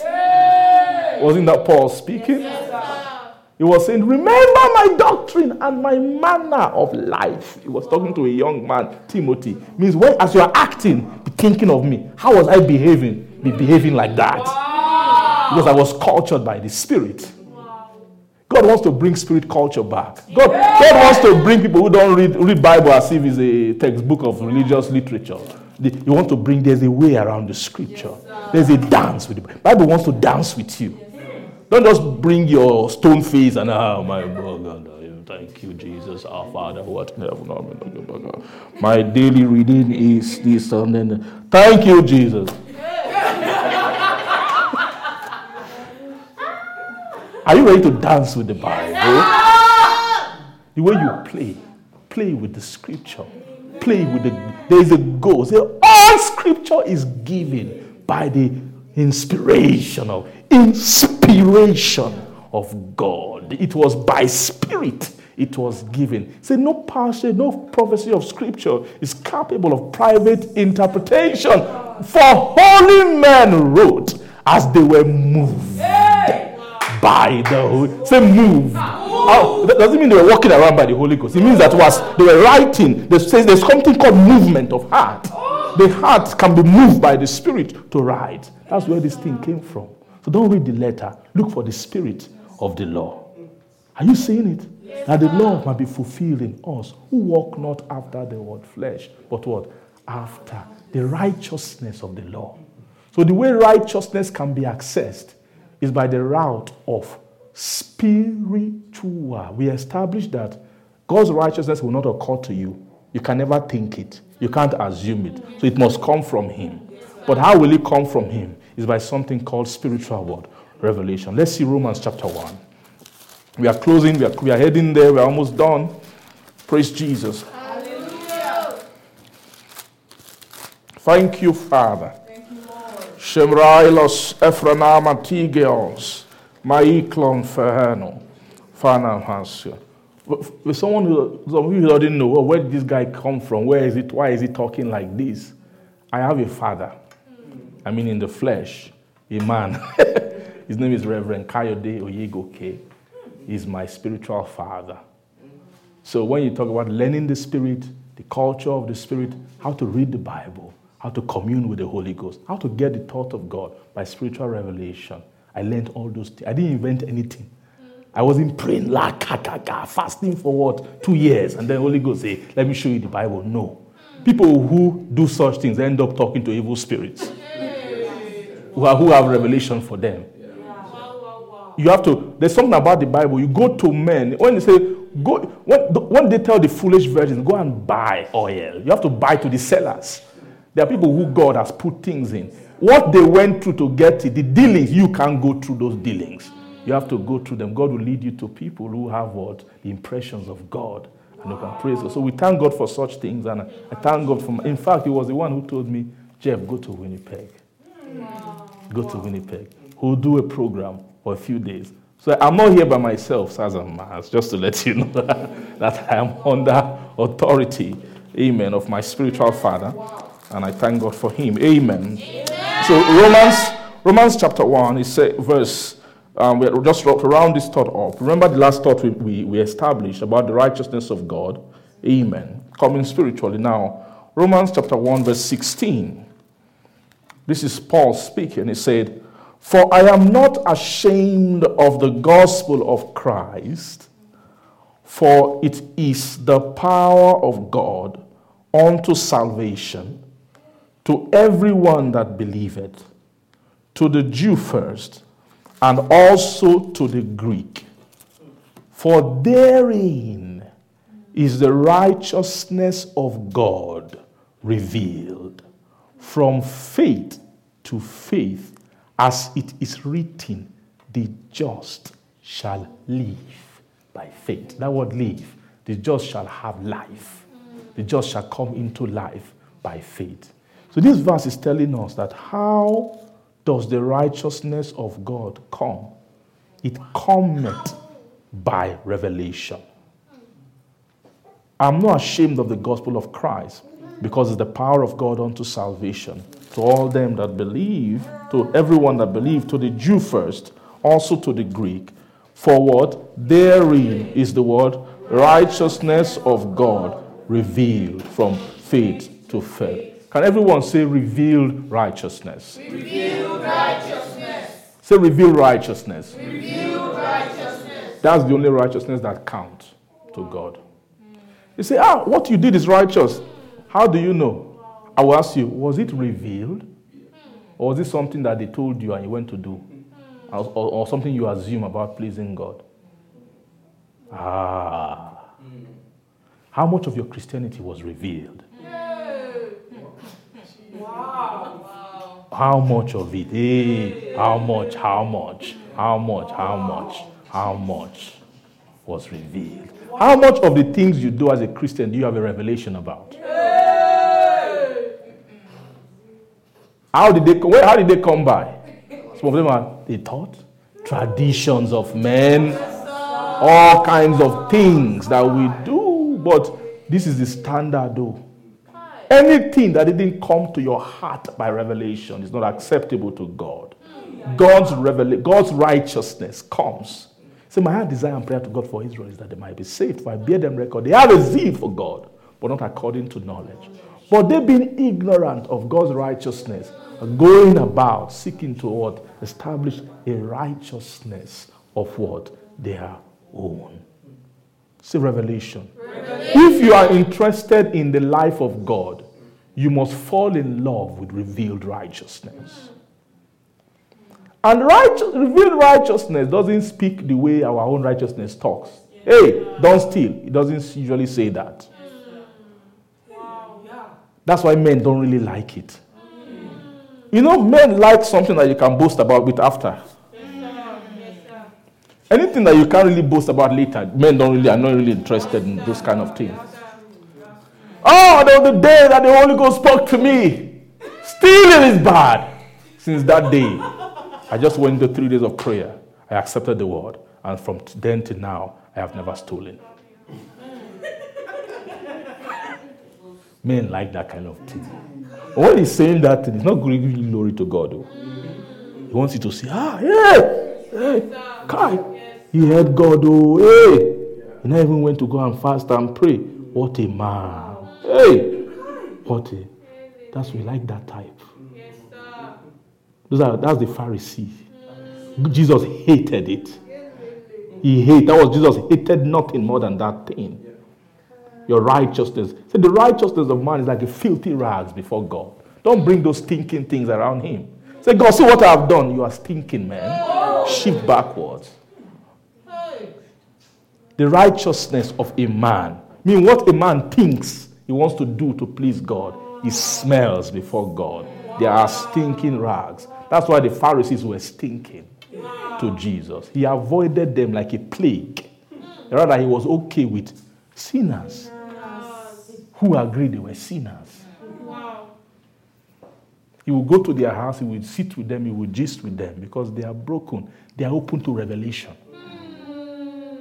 Wow. Pharisees are not open to revelation. They have their own idea. And they want Jesus to bend to their own idea. They will be bringing, Moses said.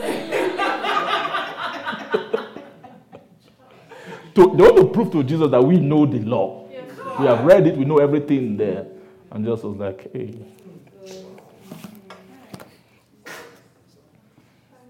Are you understanding what I'm trying to say? Yes, sir. So that thing called revelation. This is the life of somebody who pleases God. And that revelation life, it doesn't look like how you think. So it's not something you can go and boast after. A lot of times when God begins to reveal, remember now we're talking about God's righteousness, right? Yes, sir. God's righteousness are the thought of God. You have to first of all, if you want to break into revelation life, how to live by revelation, there are some things you must first accept. You must first accept that if it's God's righteousness they want to reveal to you, it's not about your things, it's about his things. Yes, sir. Do you agree with me? Yes, sir. If you say you want to know what is right to me, will you add an expectation that what I say should be about you?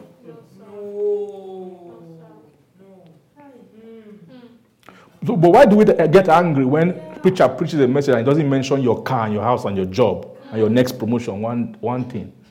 He's just talking some things, heavenly things, heaven this, heaven that, and you get angry. This is what makes Christians angry. At the end, like what you were saying, wait till you go chop. Imagine God is revealing his thought and you're asking wait till we go chop. What you're expecting is what he's thinking about to be about your problems.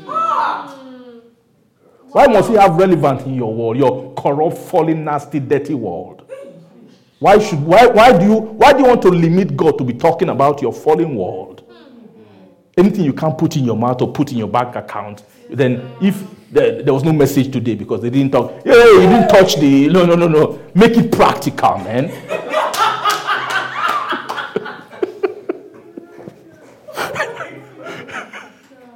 and preachers are weak. When you preach revelation to a point, you see the face of the flock. Hey, you start thinking, when you think of the mortgage and the bill, with this one, we didn't come tomorrow. Do you understand what I'm saying? Yes, sir. To live this life you are painting, shift your idea. Don't try to bring God into your corrupt life. Rather, be tired of your corruption and desire to ascend to where he is. Think of moving upwards. Allow your heart to settle. Let the Holy Ghost be able to talk to you for 2 days, 3 days, 4 days. He hasn't mentioned all your little problems. Can he talk to you about his life and his thought for some time without you getting bored of him?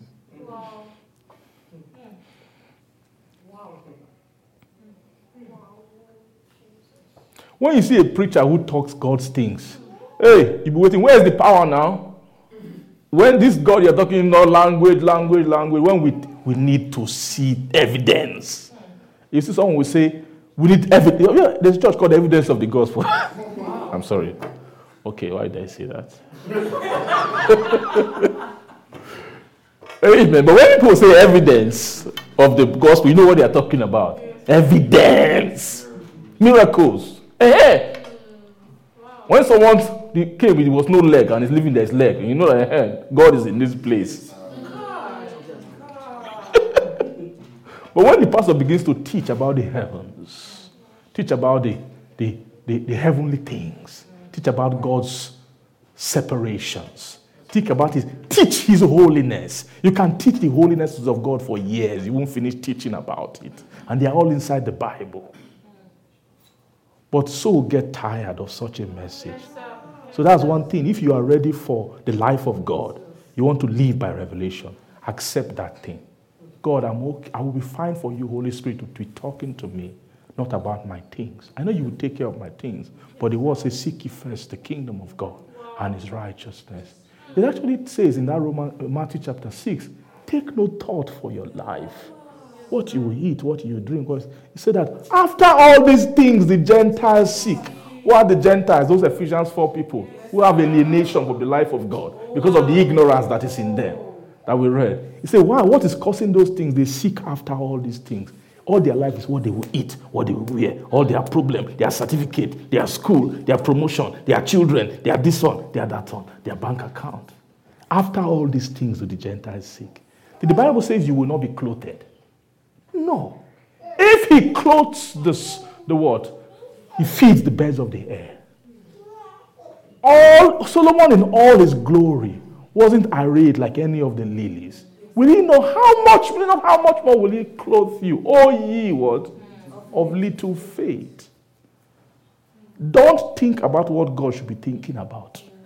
Yes, sir. Don't hijack his job to him. From him, he's your father. Yes, sir. He said all these things will be added. How does God add? Does it mean that you will never think about work? When it's time to get something, it will still come by revelation. God will tell you in your life now, it's time to move you to this next phase. And when God says it, the grace to do it will be there. You will see it. You won't be killing yourself to go and get it. You won't be cutting corners and breaking everything. Some people want to be something that's not even in their genetic makeup. Well, some people, mathematics is not in your genes. Your grandfather never knew math, your great-grandfather, nothing like that. But because your father's friend as an engineer as a child, if you've been programmed from a young person, you must be an engineer. But it's not in your genes. Are you seeing all the problems? It's a setup of evil spirit to move that soul into a perpetual pursuit of something they can't attain when they should be pursuing God. Everything about your natural life, that is God. Let him think about it for you. Don't seek after them. Rather seek ye first the kingdom of God. Then go and seek other things after. No. And all other things will be added. You have to choose. You must choose. You must choose. Do you want to seek them or do you want them to be added? Choose one. If you are seeking them, they can never be added. All those things are only added. I am a living testimony of that. All those things are only added to those who seek the kingdom and his righteousness. You get to a point where God takes care of your things before you even think of them. He thinks about your needs because you are occupied thinking about his righteousness. Your mind is full of his righteous thought. And whatever, if you are working, what you need to do at your work, you will be by the Spirit. Under the government of the Spirit, you will be productive. Paul himself was a tent maker. He wasn't a useless fellow. He had the handwork he was doing, but that wasn't his life. When you read Romans, what kind of mind talks like this? How deep in the Spirit did he go to fetch out such doctrine? It means he has fellowship. Say, when it pleased the Father who separated me from my mother's womb and called me by his grace to reveal his Son in me. I conferred not with flesh and blood, neither did I go to those who were before me, but I went into Arabia and all. It means he was secluded. He allowed Jesus Christ to begin the revelation of his Son. Can you allow God to reveal his Son and his righteousness in you? Say revelation. Revelation. Be open to revelation. Finally, Ephesians chapter 1. I don't want to read it. I want us to quote it. If you can open your own if you want. From that, was it verse 17 or so? Say, after I have heard of your faith in the Lord Jesus and your love to all the saints, I never cease to what? For you, and to make mention of you my prayer, that who?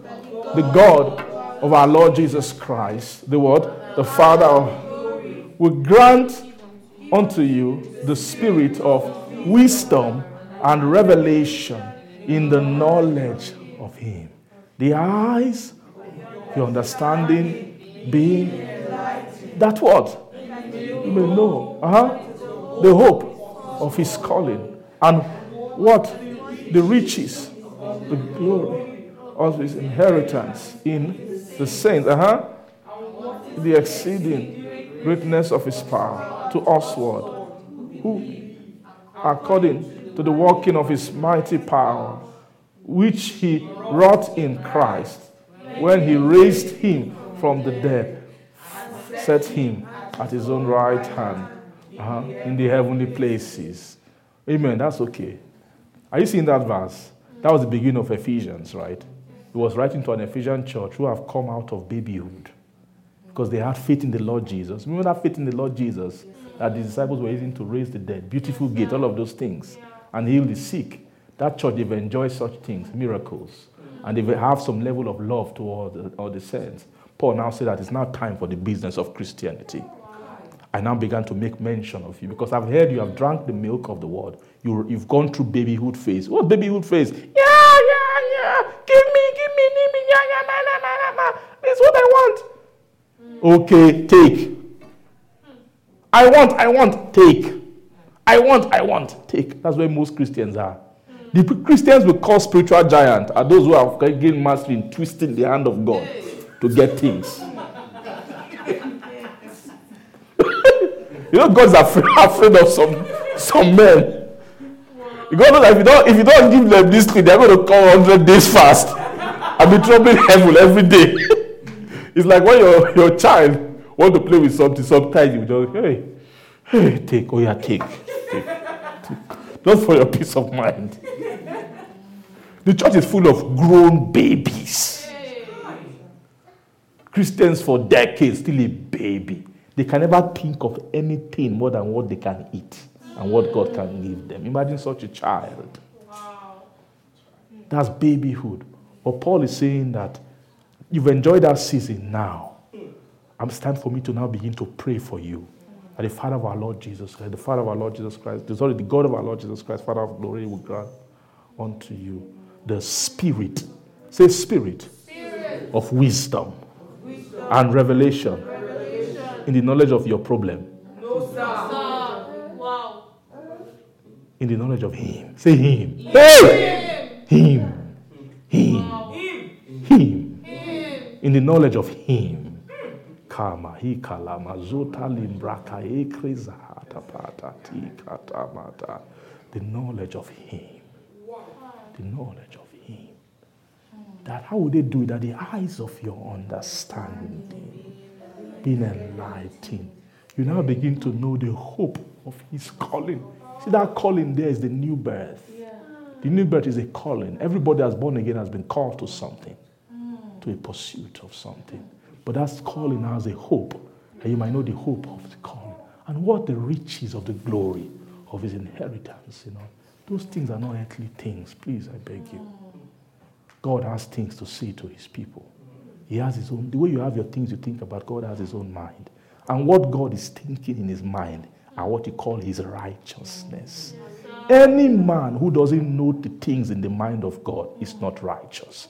This is the New Testament definition of righteousness. It is the things in the mind of God that sin is afraid of. Sin is not afraid of your millions. The more millions you have, bring them, we can use them. The more sinful you become. There's nothing that God will bless you with on the earth that sin is afraid of. But what is in the mind of God? Because God's thought are moved with something called gracious energy. That's why when they say the Word was made flesh and dwelt among us, and then we beheld His glory as of the only begotten of the Father, full of grace and truth.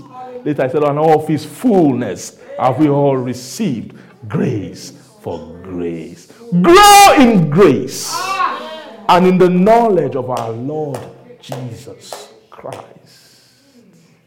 Grace. Grace. Grace and peace be multiplied unto you. Go and check all the epistles. Grace and peace. Grace and peace. Grace and peace. That's how they began. All the greetings of the epistles are grace and peace. It means that revelation is grace. Peace. You cannot have spiritual revelation without grace dropping inside your soul. That's what sin is afraid of. How do you stop sinning? Hey, don't stop fighting sin. That's not the issue. So there's something that will move your consciousness away from the vicinity of sin. That after some days you realize you've never thought about that sin because your mind is lost in the mind of God. That's the only solution to sin. Anything that cannot transport your consciousness from corruptible things to to incorruptible things can never deal with sin. Wow. Do you want to stop sinning? Take a stroll into the mind of God. Wow. You will pick up graces along the way. You cannot land and walk in God's world without your soul being adorned with so much grace. And to be said of you that where grace, sin did abound, that grace did what? Much more. Just begin to bless God tonight. Just pray. Respond to this message any way you want to. Rikaios. Thank you. Mama Ho. I want us to just pray a bit tonight. Let's pray a bit. If anything has dropped into your heart that ministers to you, you don't need to know how it will happen. You don't need to have an action plan right now. You don't need to know what you are going to do next with it. You don't need to know your next decision. You don't even have to make a kind of decision about changing your whole life in this moment. Just respond from your heart. Let heaven know that you value these words, that you value this thought. Just let heaven know that these things mean something to me. That what has just been described about coming into your righteousness, coming into revealed righteousness, coming into the revelation of righteousness. Lord, I want my soul to partake of this. Lord, help me. Whatever you need to do, that one day I will be a partaker of this thing. That one day at some point in the near future, by your mercy, by your grace, you will help chart the course of my soul. You will help deliver me from all my bondages and deliver me from all my oppressors. You will help heal my heart of my blissful ignorance concerning you. You will help to shape my heart and help me over time to make decisions and cause my feet to be planted in this path. You will give me wisdom to accompany myself with them that have this as a goal, that have this as a pursuit. For them that seek after your righteousness, say, blessed are they who do hunger and do thirst after righteousness, for they shall be filled. Say, Lord, help my heart to hunger, help my soul to thirst, help me to desire, help me to long for it. I want to find within my heart an appetite for righteousness, a desire for righteousness, not a fake one, a real one that will be backed by your spirit.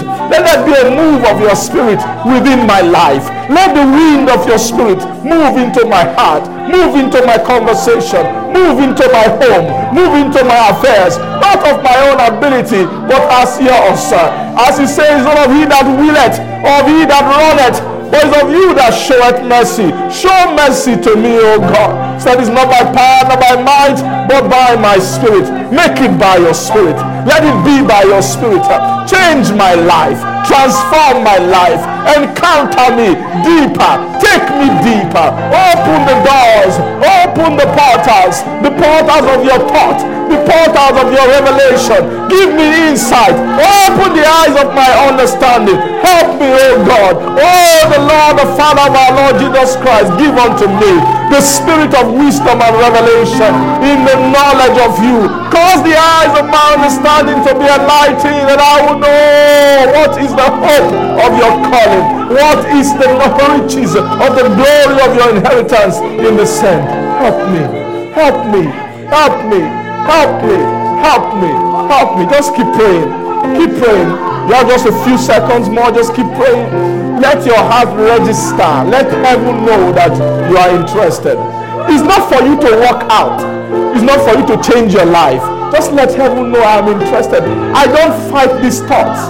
I don't fight this understanding. I desire it. Come and make it come to pass. Keep praying. Just keep praying. Keep praying.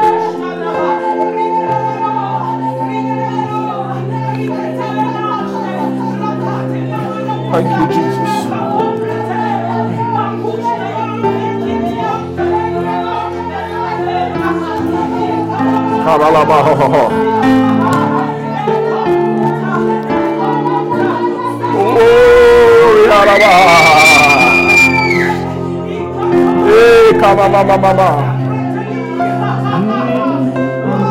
Keep praying, keep praying.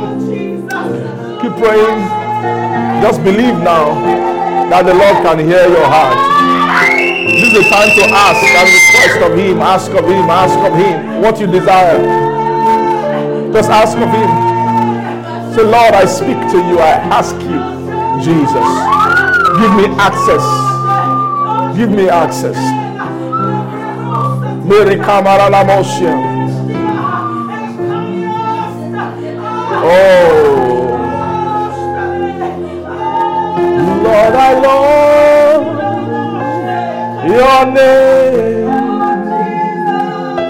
We love your name. We are ready to be identified with your name. Oh Lord, we love your name. We love your name. We are ready to answer your name. Lord, we love your name. Lord, We love your name. We love your name. We are ready to be identified with your name. Lord, we love your name. We love your name. We are ready to answer. we are willing. Oh, yeah.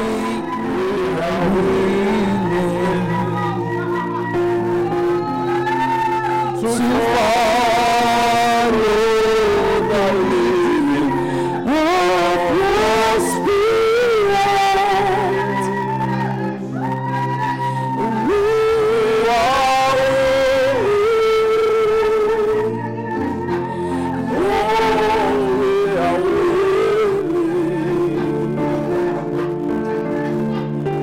to follow the path you set for us.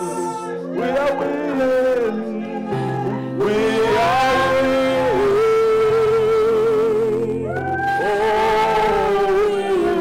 Oh,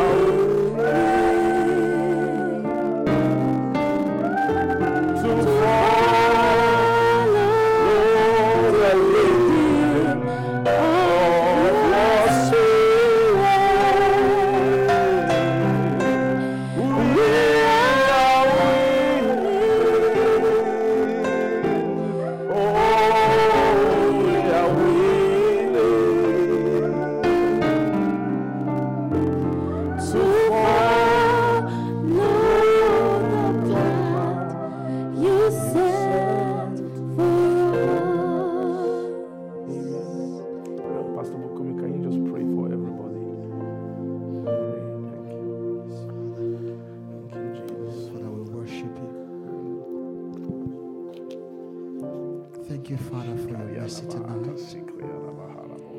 Father, we give you thanks for what you've done. Thank you. Thank you, Father, for every heart that is here tonight.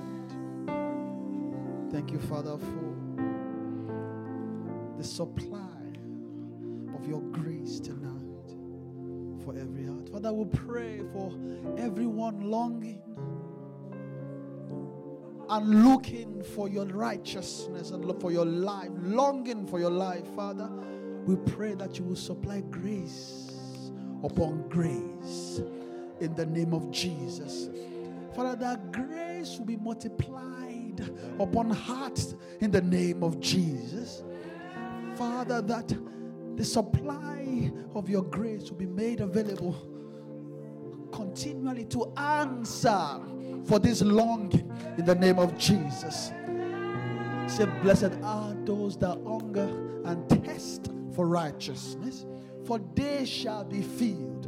Father, we pray for everyone here tonight that you will supply the filling of your righteousness upon every heart in the name of Jesus. Father, we pray for grace, abundant grace. Abundant grace. We bring salvation, that there will be an appearance upon every heart in the name of Jesus. Every heart listening under the voice of your word tonight, that there will be supply of grace. Grace to defeat sin, to defeat the clutches of death.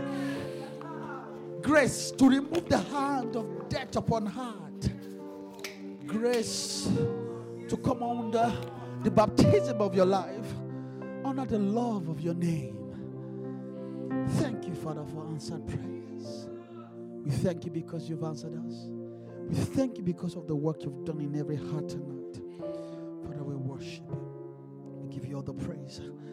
For in Jesus' mighty name we have prayed. Between the cherubim, Amen. shine forth.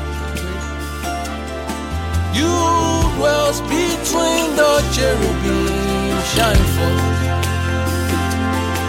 You dwells between the cherubim, shine forth.